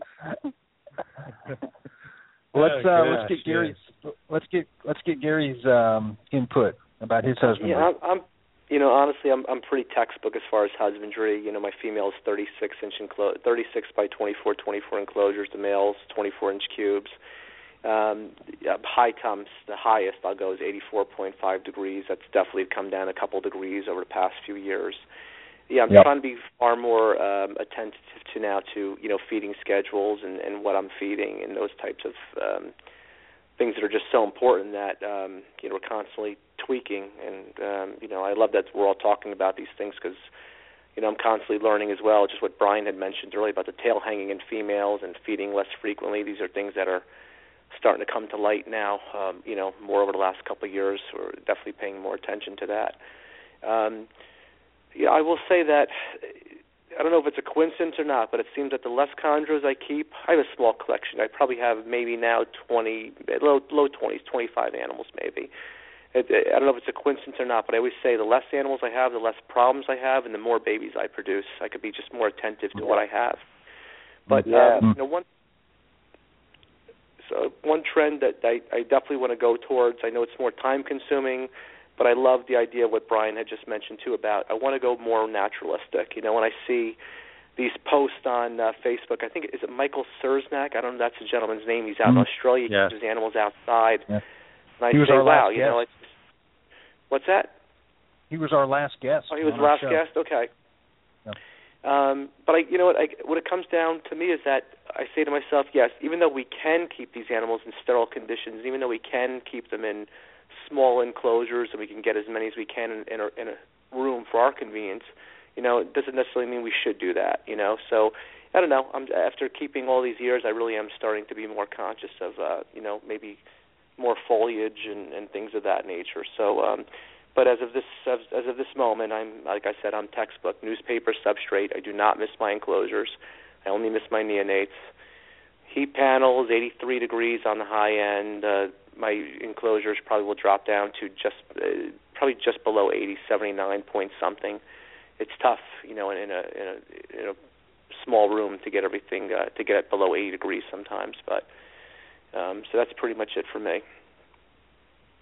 Yeah, the misting is something that we always ask guests about. The mist, do not mist, and it seems, especially when we have a round table. The last round table we did was a all female, and we had three wonderful ladies on the show, and we had opinions varying from we missed religiously twice a day to we never missed, and it's just very interesting. I think it just falls perfectly into that category of you have to know your animals, you have to know your conditions, your husbandry, where you live in the country, your room, read the animals. But for somebody to say you should mist every day or you should never mist, I think that's a big misconception.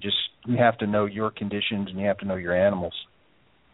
I'll say one thing about misting. I don't know what your experience is, but I don't miss my adult enclosures or my adults at all.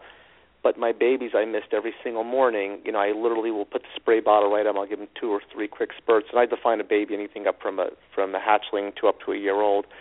And knock on wood, I've not had a prolapse since I started keeping those animals better hydrated by spraying. So that's been my experience with babies. But other than that, I don't miss anything else.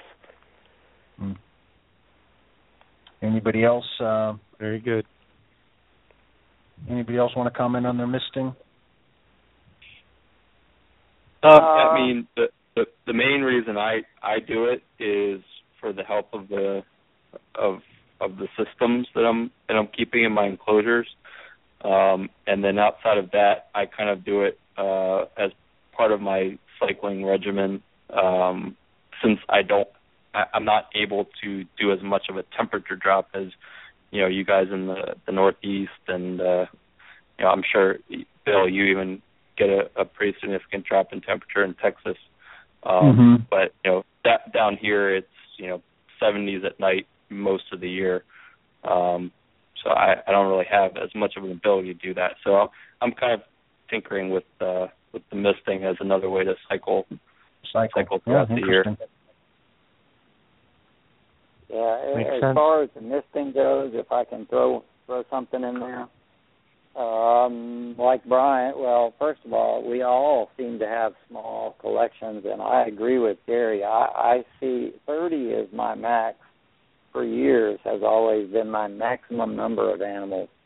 And actually, when I'm under that, when I'm more like 20 full-time animals or less, I tend to have less problems and more offspring.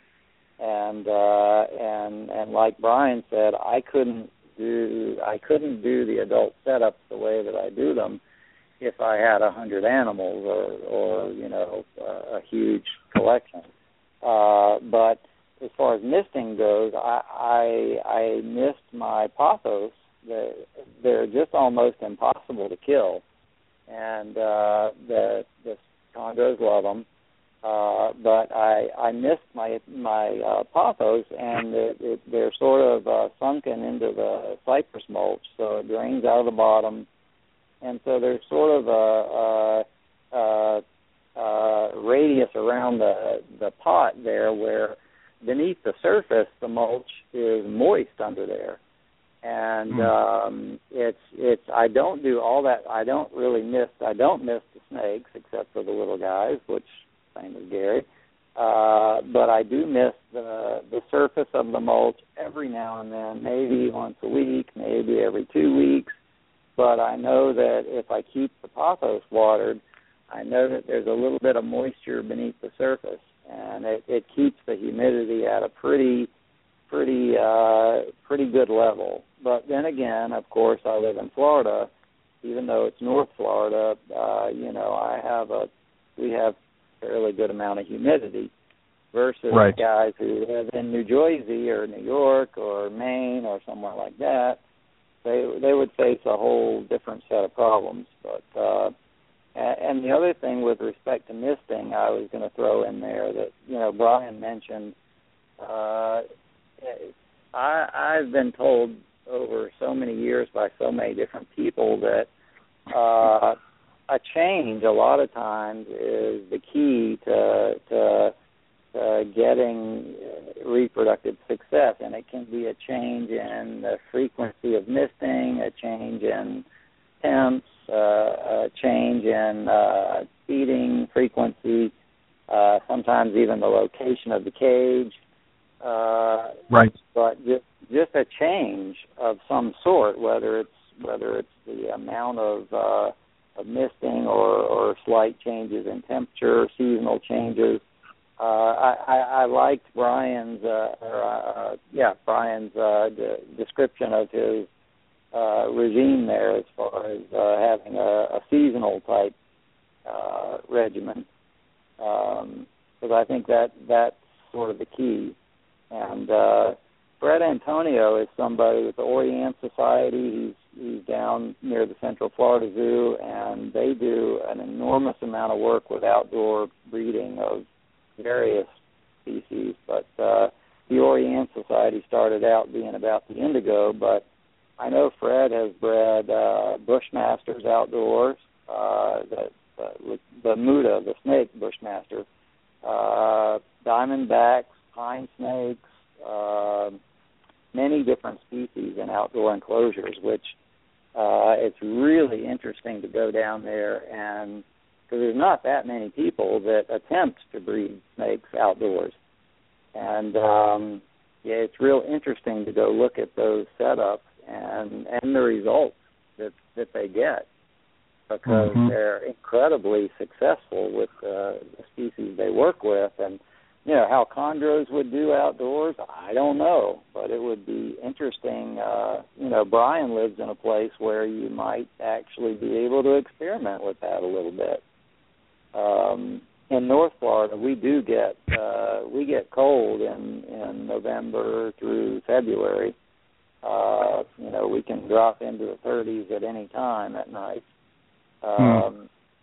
It's not that common, but it can happen. And without a doubt, in December and January, we're going to have several freezes. But in South Florida, you could do quite a bit as far as experimenting with outdoor enclosures. And I think that would be a fantastic, neat experiment.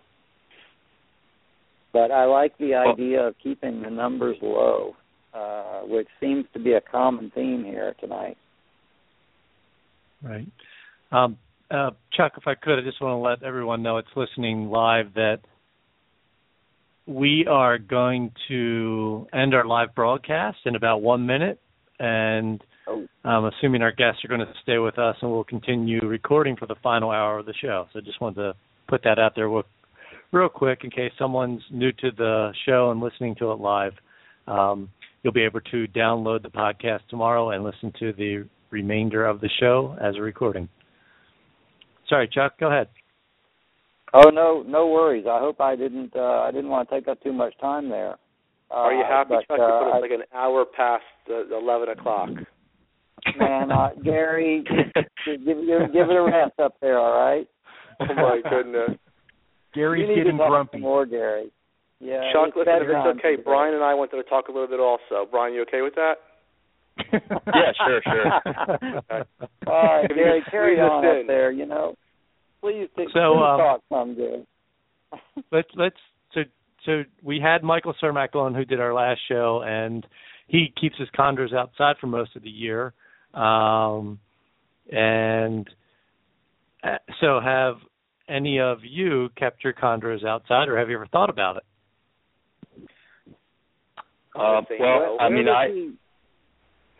Where does he Brian. live? If I can. Michael is in Australia. Yeah. And he's in northern Australia, but not the Cape York region. So I think he's a little bit further east, but he does keep them outside. Okay, I wonder what the temperature extremes are in his part of Australia. I have no idea what sort of temperatures he would deal with. Right. I can't remember offhand, but it's fairly tropical. I'd imagine it'd be like South Florida, maybe a little bit warmer. Right. Brian, have you ever thought about keeping chondros outside? Definitely, and once I have a house with a yard, it's definitely something I'm gonna play with. When I was working at the Lowry Park Zoo in Tampa, we did have a pair that stayed outside most of the year. They would start to court and copulate around like October, November, but then near the end of November, early December, the nighttime lows would start to dip a little too low, and we'd have to bring them inside. So while I was there, we only ever got slugs from them, which I wouldn't be surprised if it was because we took them inside and they changed enclosures and everything, so it's fairly stressful, I would imagine. But it's definitely something I want to do once I have the ability to with my own yard down here.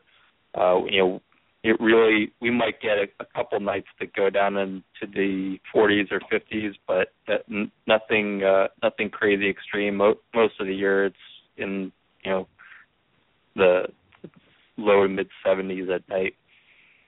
So it's definitely something I'll do at some point. Sounds perfect, Brian. Sounds perfect. Yeah. So hopefully I can just put them outside, not think about them, and they'll just do they'll do their thing, and then I'll come grab the babies. There you go. Plan. Yeah, I'm in New Jersey, guys. Where are you in Florida? Fort Lauderdale. Okay, I know I've asked you that probably 3 times, but I'll remember it this time. There you go.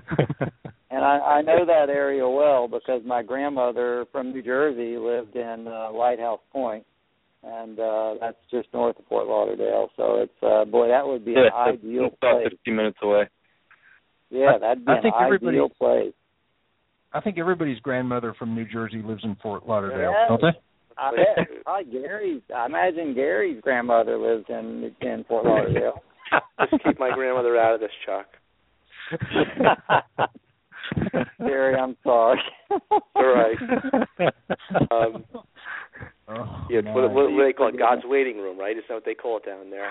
Yeah, that's what they call it. Exactly. I just was going to say that. Comedy, there's a lot of comedy clubs geared towards the elderly down there. Gary. Right. My key audience. Thinking ahead. Right. I was just going to say one thing about how we're always learning with these animals and how we still have so far to go is with Michael Cermak. I don't know if it was on your show that he mentioned it or I just had seen a video of him talking about it. I'm in New Jersey. Obviously, I can't keep my animals outside. But, for years we always said about chondros, no matter how many perches you put in their enclosure, they're always going to go to the highest perch. And he basically said, well, that's just not accurate. He said if you gave the animal, because he keeps his animals outside, and he gives them so many options as far as perching. But he said, a lot of times they'll go in the lowest perch, or typically it's the perch with foliage next to it, so the animal is able to use the foliage as basically a hide spot. And that made perfect sense. And that's why they were going to the top of the enclosures, because they're basically substituting the foliage for the top of the enclosure. So, it's when I hear things like that, I feel, wow, man, I'm not putting this on anybody else, but I say to myself, God, I'm really selfish with these animals. I'm keeping them. It's just most convenient for me. But, just that's what I thought about, going more naturalistic and adding some foliage, because these animals, as we know, are really found closer to the ground than way high in trees. They're preying on rodents in the wild and not birds, and so it makes sense they would go, hide low to the ground under foliage. So anyway, Gary, what was interesting also from his show was that, and like you said, he presents his animals with a lot of different perching options, but he has noticed, and he had several pictures of a lot of his animals choose vertical perches as opposed to horizontal ones. That's amazing. Yeah, see, when you hear things like that, you say, wow, man, am I really meeting these animals' needs and expectations? I feel a little guilty about it, honestly. So it's kind of like I'm a big parrot enthusiast, too. I love parrots. I was over in Australia, and it was the first time I'd seen these cockatoos sitting on telephone wires flying free, and it was from that moment on I said, I'll never keep a bird in a cage again. When I hear things like Michael, speaking, and I see his enclosures, I say, God, I have these things in 36, these 24-inch PVC boxes. I just, it's like, wow, I want to have to maybe start going more towards like Brian's way in the naturalistic. I don't know. I like that. Well, I can definitely confirm that they definitely prefer having some sort of foliage between you and where they're perching.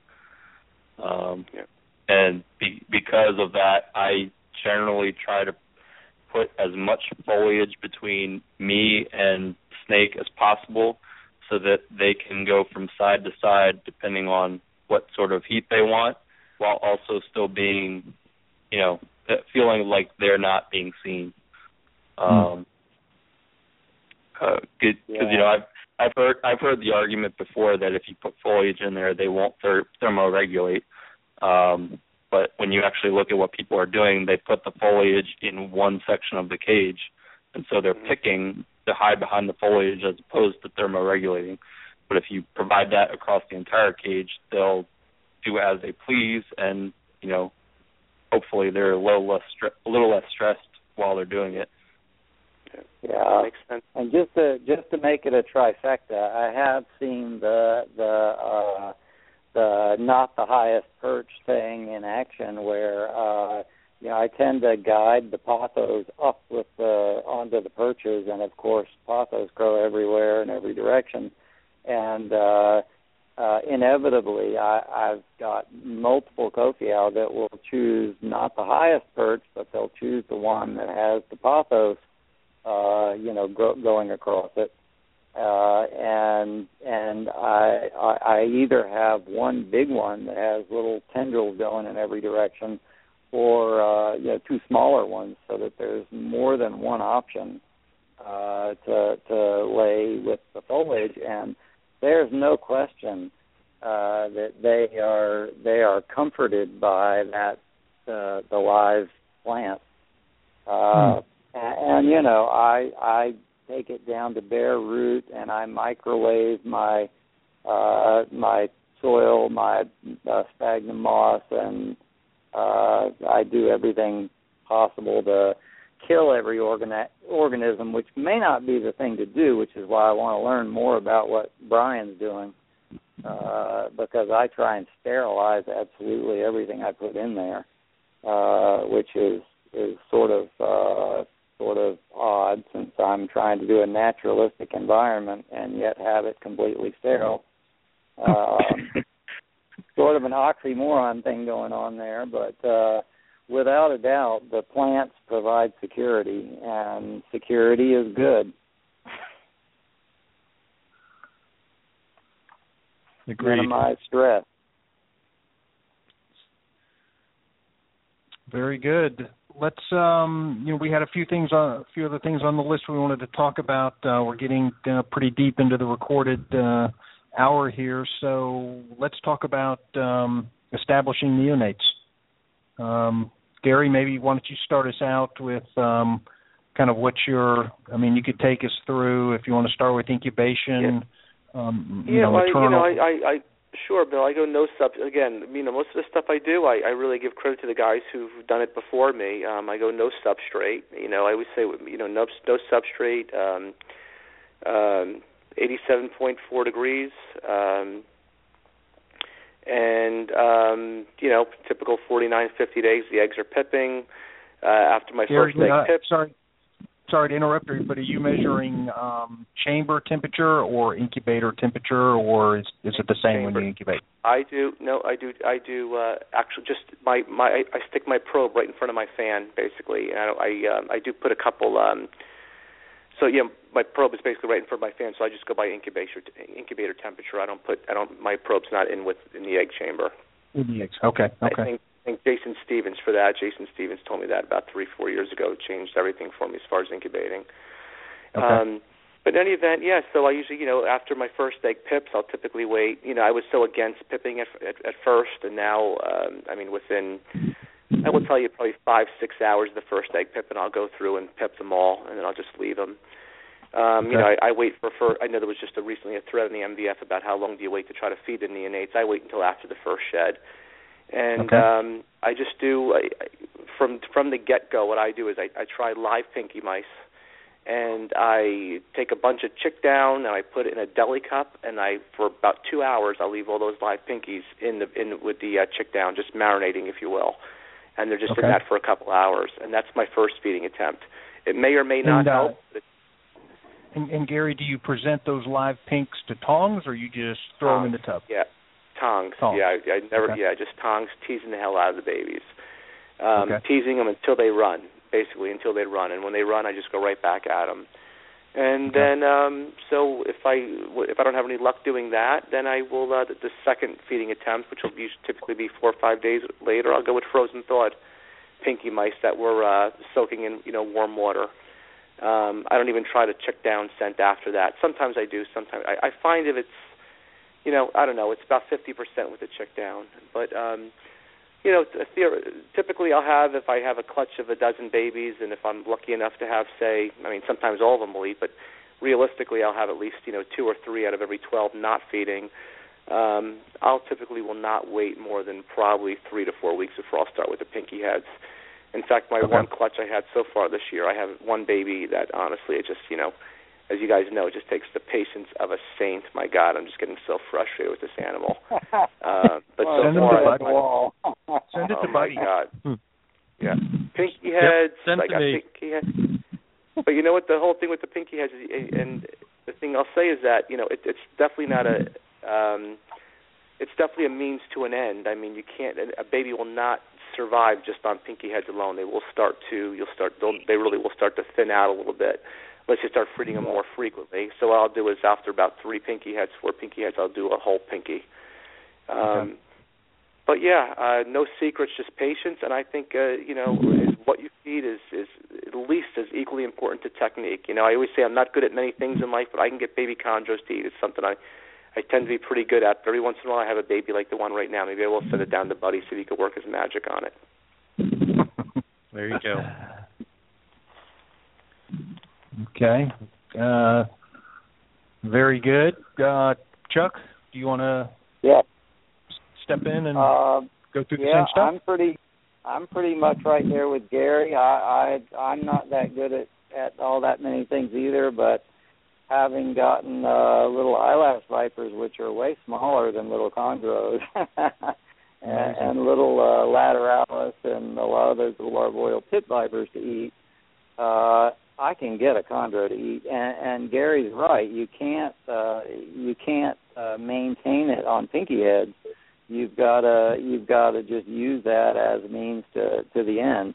And fortunately, I've never had to go to the point where I had to assist whole pinks, because usually after a couple pink heads, I can get them to go ahead and take a whole pink on their own. But one thing I do, I don't do the down feathers. But I always do thaw and then dip in hot water and then let it cool for a minute so that it's nice and warm, like a fresh killed, or even a little bit warmer. And I find that they not only get a little bit of extra hydration there, but they definitely key in on that heated food item rather than a cold thawed pink. Right. And with those little runners, after they get through running like hell, I put the lid back on.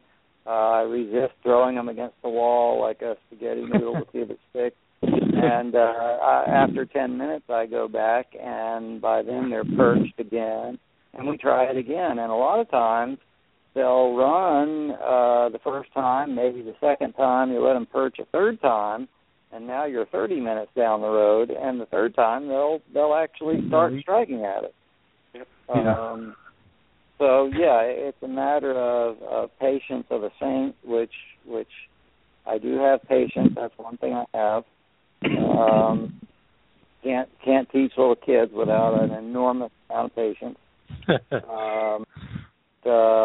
And yeah, I do manually pip after the first heads come out. I manually pip because the first 2 years that I had Kofiau, exactly 50% of my eggs were hatching, and the other half, I got a clutch of 20 eggs. 10 little guys came out, 10 little guys didn't, and 3 or 4 days later, I'd cut them open and find a fully developed, colored up, pigmented, non-living little chondro in there, and I don't know if they failed to develop an egg tooth or if the eggs were just too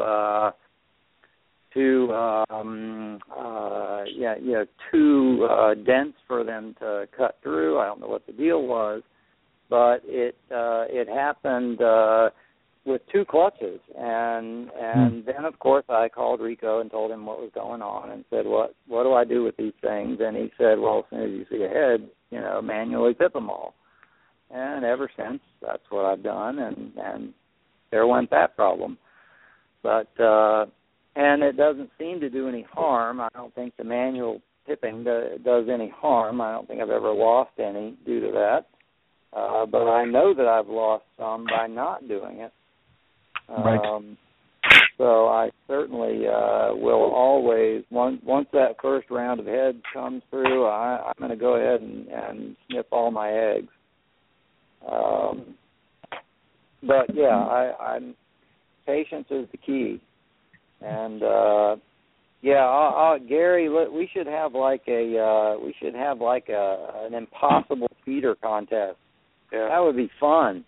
And swap them out, like yours off. Swap it around. See who can get the thing to eat. Yeah, that'd be awesome. Brutal. It's brutal. It'd be brutal. Yeah. See who runs out of patience first and stomp on it. Right. No, seriously, Brian? I've never stomped on one or thrown one. Brian, you want to add your 2 cents into the establishing neonates? I mean, as far as establishing, I don't really have much to add beyond what they said. I mean, like they said, I'll reiterate, patience goes a long way with establishing any species. I've bred quite a few species other than chondros, and they all have their quirks, and they can all be a pain in the ass, frankly. But where I may differ is that I'm kind of looking to explore maternal incubation quite a bit. We'll see how it goes. Obviously chondros don't normally do what you want them to do. But I kind of get a kick out of figuring out what they really want, and what an ideal nesting site or material might be that promotes them to do it the way they're supposed to do it, and to incubate a clutch to term without any issues or without abandoning the clutch or anything like that. So yeah, that's where I think I might differ a little bit. But as far as establishing neonates, it's patience, and look to what the guys who have been doing it far longer than us have done, and they've got it down pat. Yeah, learn from their successes and failures. Absolutely. Agreed. Yep. Buddy, what else? Okay, let's. Bill was at a pretty big reptile show recently, and he noticed there was one of our friends. Don't make me get on my soapbox again. But go ahead. Yes. So we were talking about the lack of chondro breeders at larger national quality reptile shows, and I can admit I, for one, don't go to very many reptile shows, and I'm guilty of it. I'm just curious what your thoughts of it are. Some people have said that, they don't go because they don't want someone to purchase a chondro as an impulse, and other people think it's good to go to show people that, you can purchase captive bred chondros here in the States, and we should be directing people towards the breeders.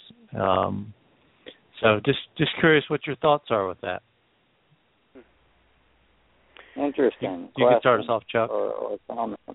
Well, there's without a doubt, and the main show that I've done in the past has been the Expo in Daytona because it's close, and it used to be a really big show that people came from far and wide, and the coalition was there, and it was the place to be. But that's changed a little bit over the years, and for sure, there are chondros are not well represented anymore. Even in Daytona last year, I don't think there were more than I'm trying to think of one really established captive breeder of chondros that was set up there. I'm not even sure there was one other than me. And on the one hand, you have to compete with the supposedly captive-born, captive-bred, probably farm, import, whatever, that are being sold by, I won't mention the names, but one of them is like Beneath the Ground or something like that, and, Ben somebody or other, those type of places. They've all got chondros for, $300, $350, and you do have a lot of the people that'll buy them that have absolutely no experience with chondros, and I can understand the people who don't want to be there, either for reasons you mentioned or for to expose your animals to potential pathogens. I can understand the reasons for not being there, and I can also understand the need to have some representation there, because it was nice when there were multiple really well-established, best practices type chondro breeders set up there. It was a much better show. Certainly, I thought so. But, the only thing worse, Chuck, than having a bunch of buyers that don't know anything about chondros is having sellers at the show that don't know anything about chondros. Oh, yeah. Amen. And the show that Buddy was talking about, that was the NARBC in Tinley. The last time they had the show there, and that's one of the top 4 or 5 reptile, at least attendance-wise and vendor-wise, shows in the country, and there wasn't a single. The spring or the fall? It was the last one, so I guess that would have been the fall show. That would be the spring, and the spring is the spring show. Smaller. Yes. Yeah, I think the fall show is the bigger of the two, right? Yeah. I've never attended the show, so I don't know. Yeah, I haven't either, but based on what Rico had told me, the fall Tinley show was the big one. And, the spring Tinley was, a smaller version of it. But I've never been there either, so I can't tell you firsthand one way or the other. But Yes, I can envision some vendors selling chondros that would know nothing about them. Or being totally absent, altogether. Yeah, I mean, it not only does it does nothing to help promote our community or the animals. It does the opposite. To have those people there with their animals and not have true representation, we're going backwards. We're taking steps backwards. Absolutely. I think my whole take on the show is purely economical for me, because quite frankly I just don't produce that many animals, and that's really what it comes down to for me. I can't even really justify a booth. When I think back though in the heyday with the Tinley show, and especially in the fall show, and I had been there when the Chondro Coalition was there. I don't know if they were calling it at that time, but I know Rico was part of it, and Terry Phillips and Chris, who's I can't think of Chris's last name right now, and Marshall Mendez. Rico was pretty much the anchor store, if you think of him in that way. Like, Rico was the one full-time guy producing a lot of animals, so he filled up 50% of the booth. And the other four guys, Marshall and Chris and Terry, and there was somebody else, they basically made up the other 50% of the booth. So theoretically, each, except for Rico, the other four really didn't produce that many animals. So I think, I don't know, it's just, is there any one person you guys could think of right now who's just producing that many captive bred animals to, more than one or two clutches a year right now to even, fill a table? That's what I'm really trying to even think of right now. Rico is that guy. So, right. Well, and it's not just that. It's, you can't bring a bunch of $1,200 animals to a show and expect to, expect to sell a bunch of animals. You've got to have a variety of animals. You've got to have locality. You've got to have beginner type animals. So. Well, like Ryan, it's like. Oh, go ahead. No, go Brian. Brian. I'm sorry. Well, and I mean, there's also a cost-benefit analysis you kind of have to do, where is it worth it to put the baby chondros through that much stress for maybe a one or two of them sell, because I mean they are a higher end animal, and the reality is most people that go to shows aren't looking to spend that kind of money, and so you can just as easily sell on Facebook, not move your animals from their tubs in your room, and probably have equal if not greater success in selling your stock. So while obviously there is a benefit to getting the community out there, up in front of people's faces, you also kind of have to put the animals first. And is it really worth taking them out of their cage, putting them in a deli cup or a small container and driving them around a state or across state lines, and then bring them back and put them back in their cage? But I mean that's the main reason I haven't done shows in the past. Is, and I'm from Pennsylvania, so Hamburg was always the big one, and not to say anything bad about Hamburg, but if you've been to Hamburg, you know why you might not want to bring your best animals to Hamburg. Yeah. Well, to me, that's the much bigger issue, other than the stress on the babies, which I agree is an issue. But those things are shipped overseas, and the vast majority of the time they handle that. So, but I'm more worried about exactly what you said, Brian. Is what are you exposing those babies to? Your neighbor or everybody else that's walked through 100 different vendors, especially at a big show. And so for me, that dictates absolutely they need to be quarantined after I do a show. All my animals, they go in quarantine for 2 months. Yeah. So that's a hassle. And my situation's probably a little bit unique. And the first 2 years that I went to the Daytona show, I took the previous year's animals to sell. I took yearlings to sell because I don't know what your experience is in Florida, Brian, and you're in a different part of Florida, but generally my eggs are laid in May and June. I'm getting eggs now, and generally they're hatching. Like last year, my eggs were hatching during the expo. They were hatching in mid-August.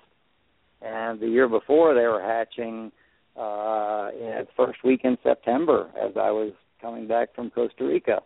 And so I usually end up holding on to them and take them to the Daytona show as yearlings so that they're well established, and then just try and insulate them as well as I can in what they're being displayed in, so that they're not being exposed to whatever might be nearby.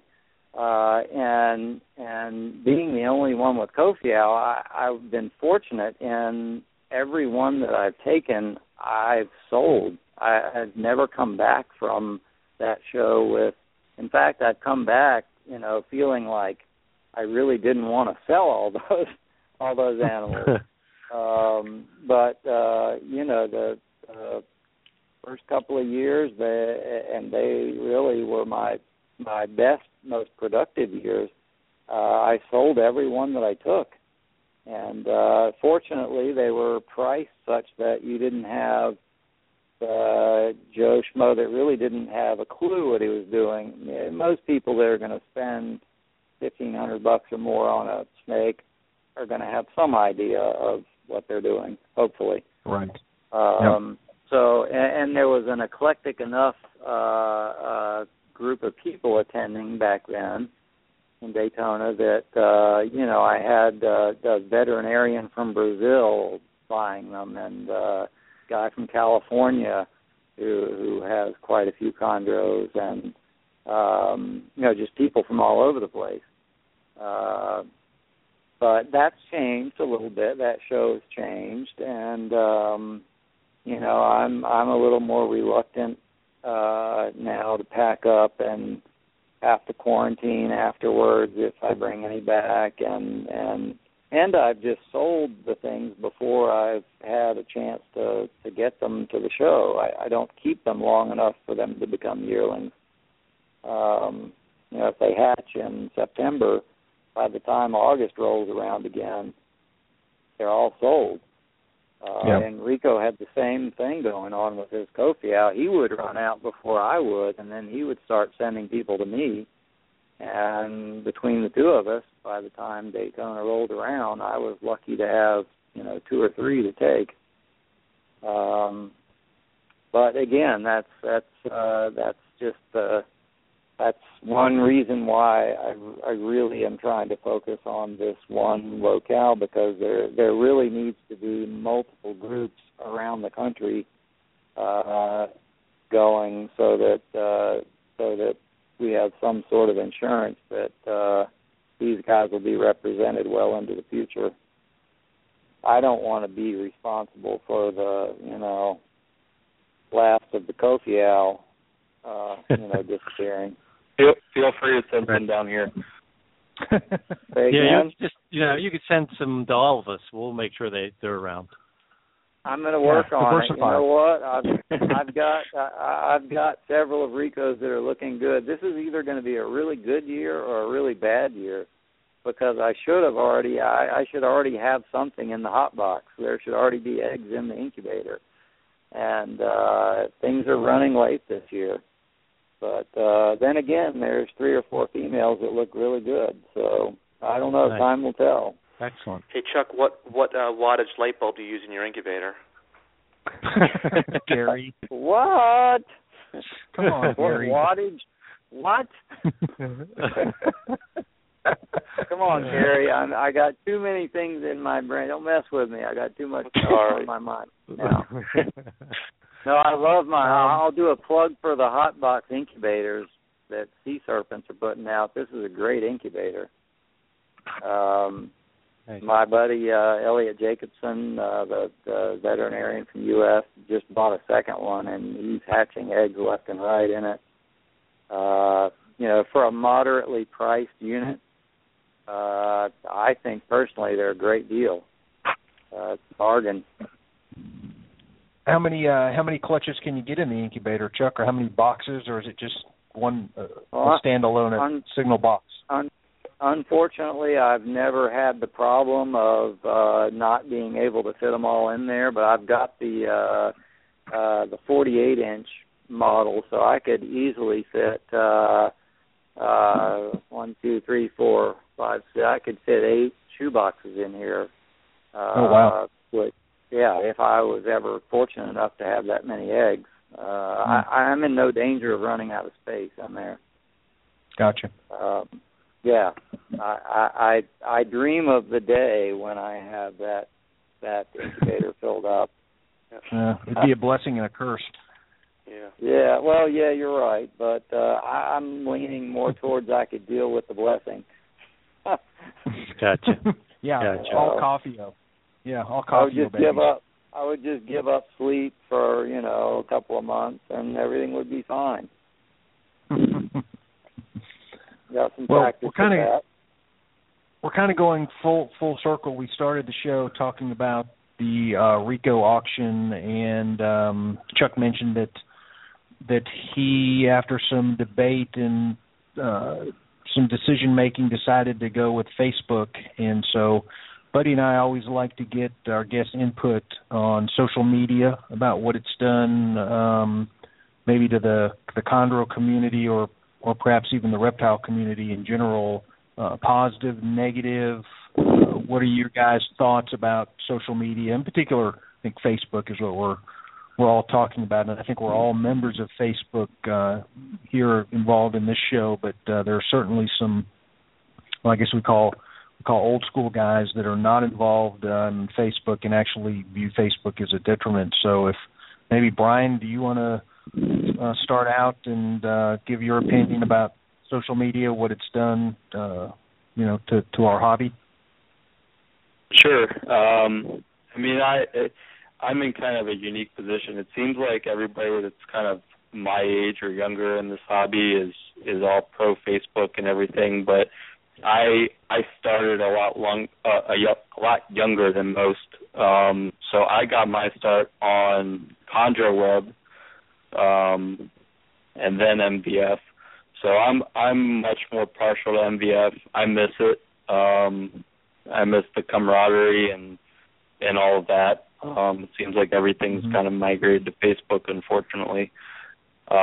Which it has its good sides. I mean, obviously it seems to be a good platform for selling animals and these auction type things like Chuck and Darlene are doing.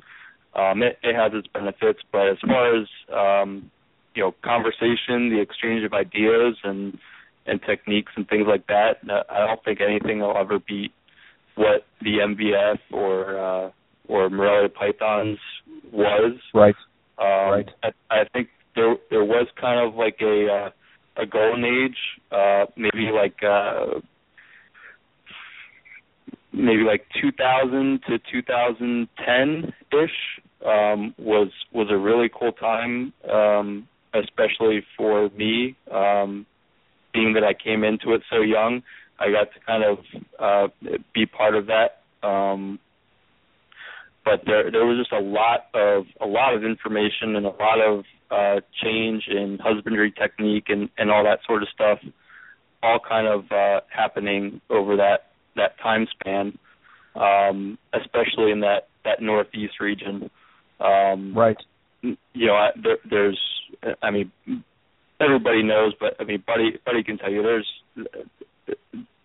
there's keepers everywhere up there, especially in Maryland. So I kind of latched on as a young keeper to a few people in that area and learned a heck of a lot. I got to see a lot of really, really cool stuff and learn, fortunately, through other people's mistakes on some things and other people's successes. And I owe all of that to ChondroWeb and the MVF. So I'll always be partial to that. I hope it comes back. I'm not particularly optimistic that it'll ever come back to the way it was. But yeah, I mean that's kind of my take on it. Facebook seems to be the trend, and it doesn't appear like it's going anywhere. So it seems like we'll have to make it work the best we can. One of the best things that I thought, and it certainly wasn't my idea to do it, but to have a Facebook page, and there is a Facebook page it's Facebook MVF, and so there's a link. There's a link to the Facebook page that you can just click on it, and it takes you to the MVF. And I hope that's been somewhat helpful in getting. It's the new people that we need to worry about getting to the MVF. It's not the establishment. So hopefully that's helped some. Yeah, definitely. That was great. I mean, I really hope that it sticks around because, for instance, today I was just doing a few searches on some random topics in Google, and the first 4 or 5 things that pop up are all MVF threads. And it's all incredibly valuable information that you forget about, or maybe you didn't see because you weren't very active on the forum at the time. But there's so much knowledge on that forum that I hope people use it. Yeah, it's absolutely, and I'll let the other guests go into how they feel. But there's no search on Facebook like there is on the MVF. Yeah, no, there isn't. Gary, what are your thoughts? I think I know. It's really sad for me, honestly. I think I love the MVF. I mean, that's my passion, chondros, and I love the MVF. It was my go-to, And I was like Brian. I was on ChondroWeb before that. It's I don't know if it's coincidence or not, but it seems that when Facebook was really taking a hold of the chondro community, it's like we lost Rico, and now we're slowly losing the MVF. Despite us all, we're all trying to do our best and hold on. I know I try to go there. I still go on a regular basis, and I'll put information in. I'll post on some threads, or I'll put up some threads, some pictures.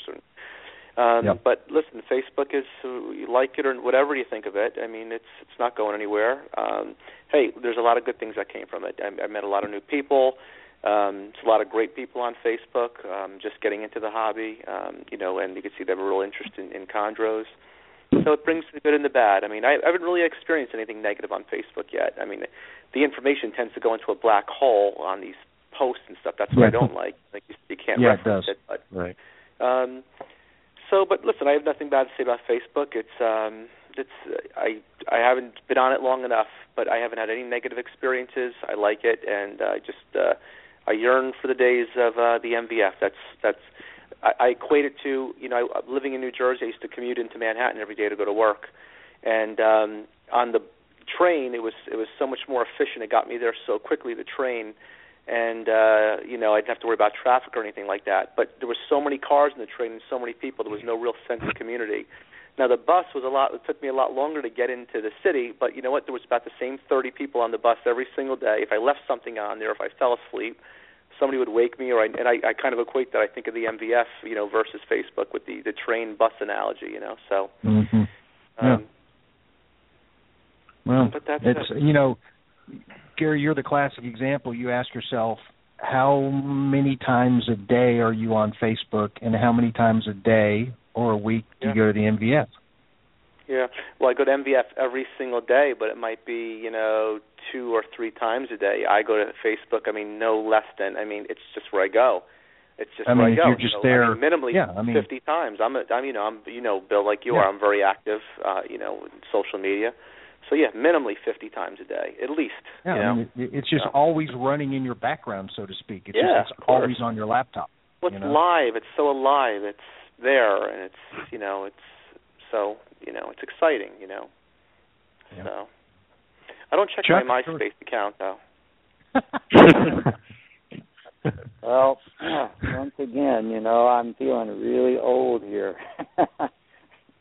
Because I remember when we started the Gainesville Herpetological Society in 1985, and we had these killer once-a-month meetings where Eugene Bissett or Walter Offenberg or George Van Horn, we had all these great speakers, and we had a 32-page newsletter that went all over the country, and even a couple went out of the country.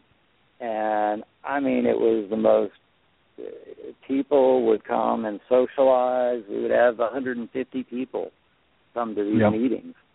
And, Gainesville's always been sort of a herp hotspot with, with Eugene and Fred Antonio and Elliot Jacobson, all the guys from the vet school in UF and the zoo program at Santa Fe.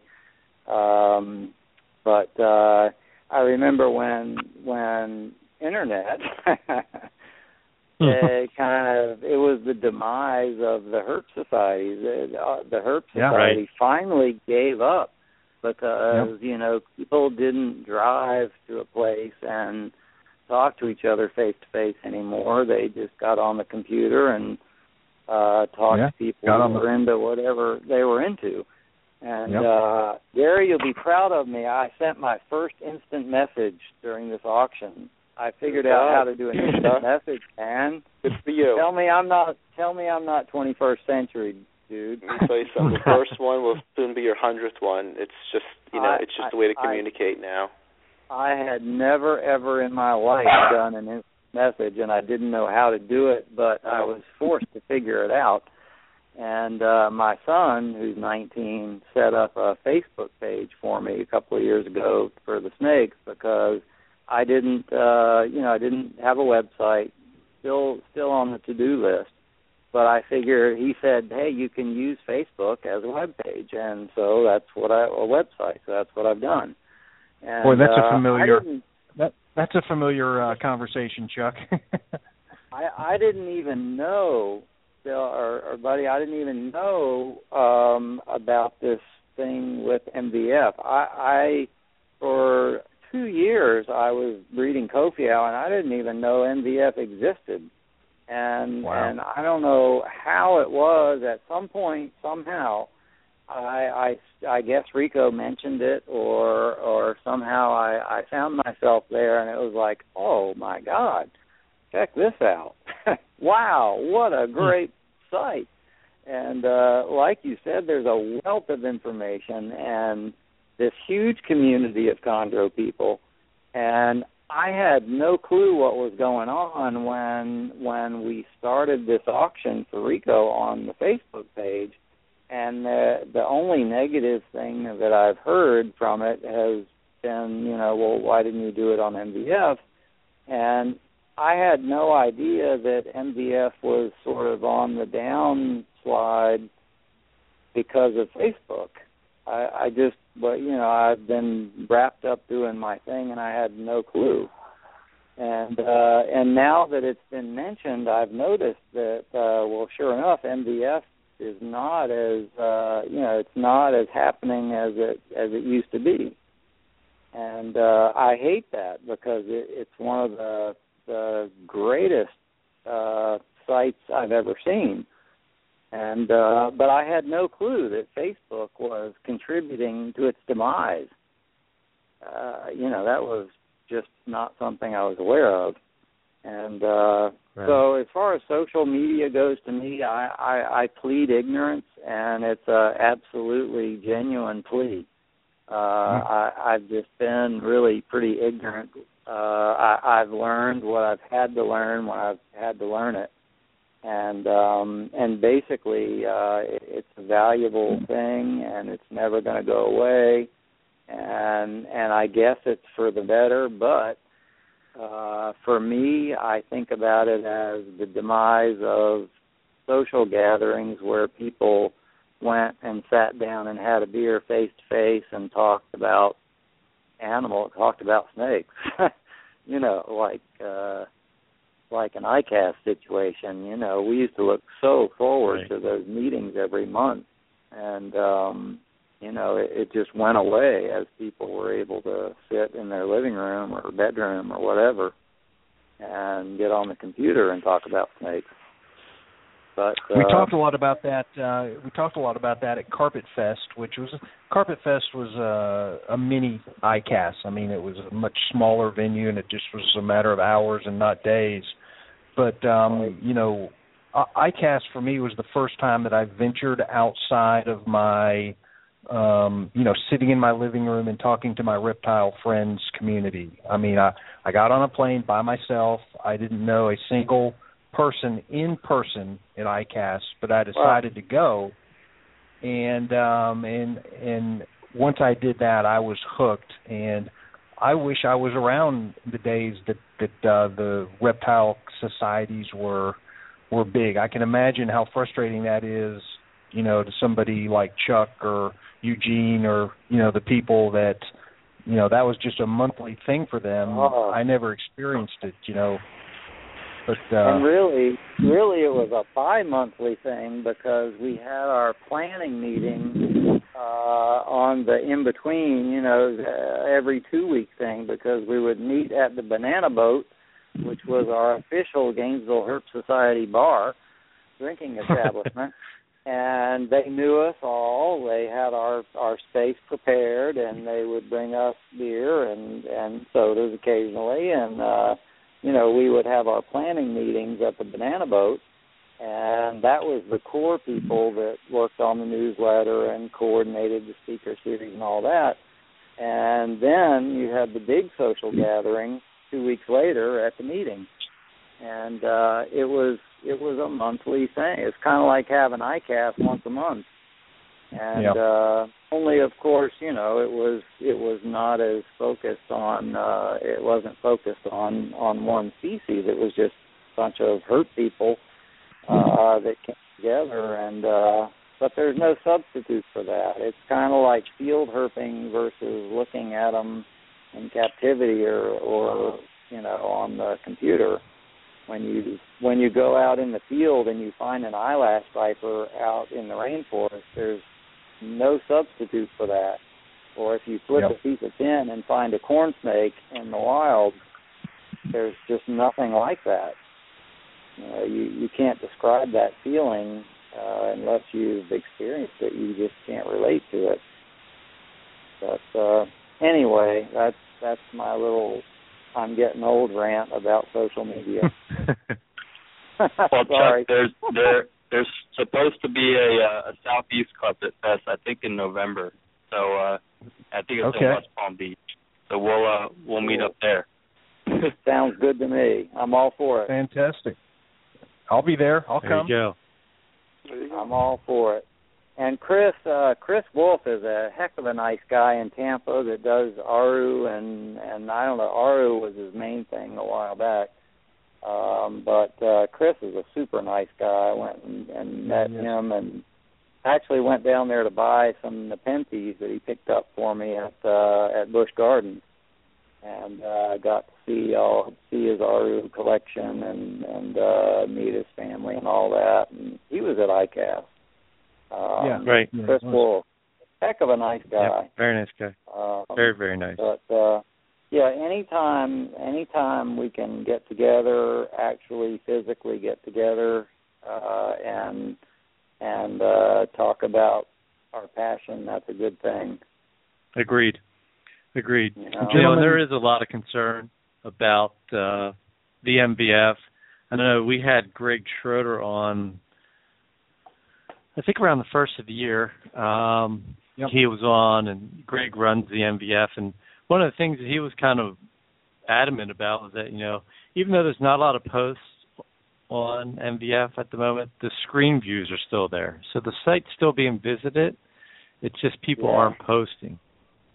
And when, it's like the chicken or the egg, buddy, it's going to happen is as the post become, it's like you go to a website and it hasn't been updated, So, it's weird. Like true. I can visit the MVF tonight, and then tomorrow morning I can go check out, and there'll be no new post overnight, which is so weird. There used to be so much stuff going on. Yeah, it is weird. Yeah, I remember when there used to be like 20 new posts the next day. And even though it was only a few years that I was going there every day, it's like it was the happening place. And all I know to do there is make a concerted effort once I have time to think. Make a concerted effort to frequent it and post and keep it alive, because there is a wealth of information there. And a great community of people.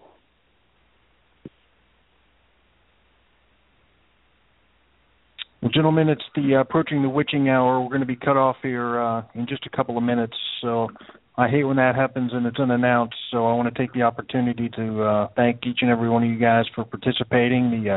The time has flown by quickly, as it always does on the show. So Buddy and I want to both thank you very much for participating. If anybody wants to wrap up with any last statements, feel free to do so.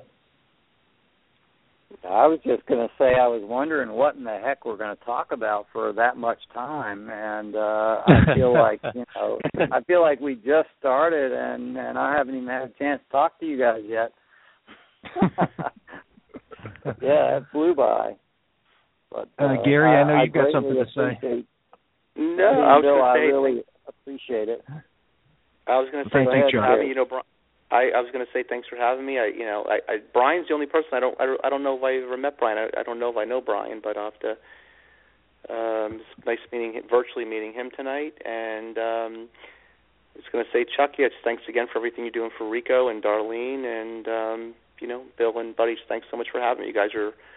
You guys do an amazing job of keeping the chondro community alive, and I see all the effort you guys put into the MVS, and I just know it's appreciated. Well right. put. Very, Thank you much. Well put. Yep. I'll ditto all that, and I look forward to ICAST 2 and seeing you guys for the Southeast Carpet Fest. Absolutely. And all right. Buddy and Bill, all I appreciate what you guys do a lot. I appreciate the effort you guys make and the opportunity to be invited. Well, thanks all for you guys participating. Sharing your knowledge and your experience. We appreciate it. Yep. Have a great night, everybody. You guys too. Thank you. The guests, as Bill and I have said before, the guests make the show. Bill and I are just here to listen. Amen. And talk snakes with our guests. Another very good show, Bill. We'll have to maybe do round 2 because we really didn't get too deep into things. We kind of skirted around a few things, and it's so much knowledge everyone's willing to share, and which is a great thing. I know. Yeah, it's another great show. Everybody did awesome, and talk about a top-notch group of guys. We know how to pick them. Yes, we do. I guess announcements. We are going to redo the Michael Cermak show. So there was some audio difficulty. Michael wasn't happy with the quality of the show, and Bill and I weren't either. So we're going to redo that show, and it'll probably be just a private recording, and then we'll make that available as a podcast. And stay tuned for our next show. Yeah, absolutely. Buddy, have a good night. I enjoyed speaking with you. Had a great time, Bill. Thank you so much. Have a good night, everyone. Take care.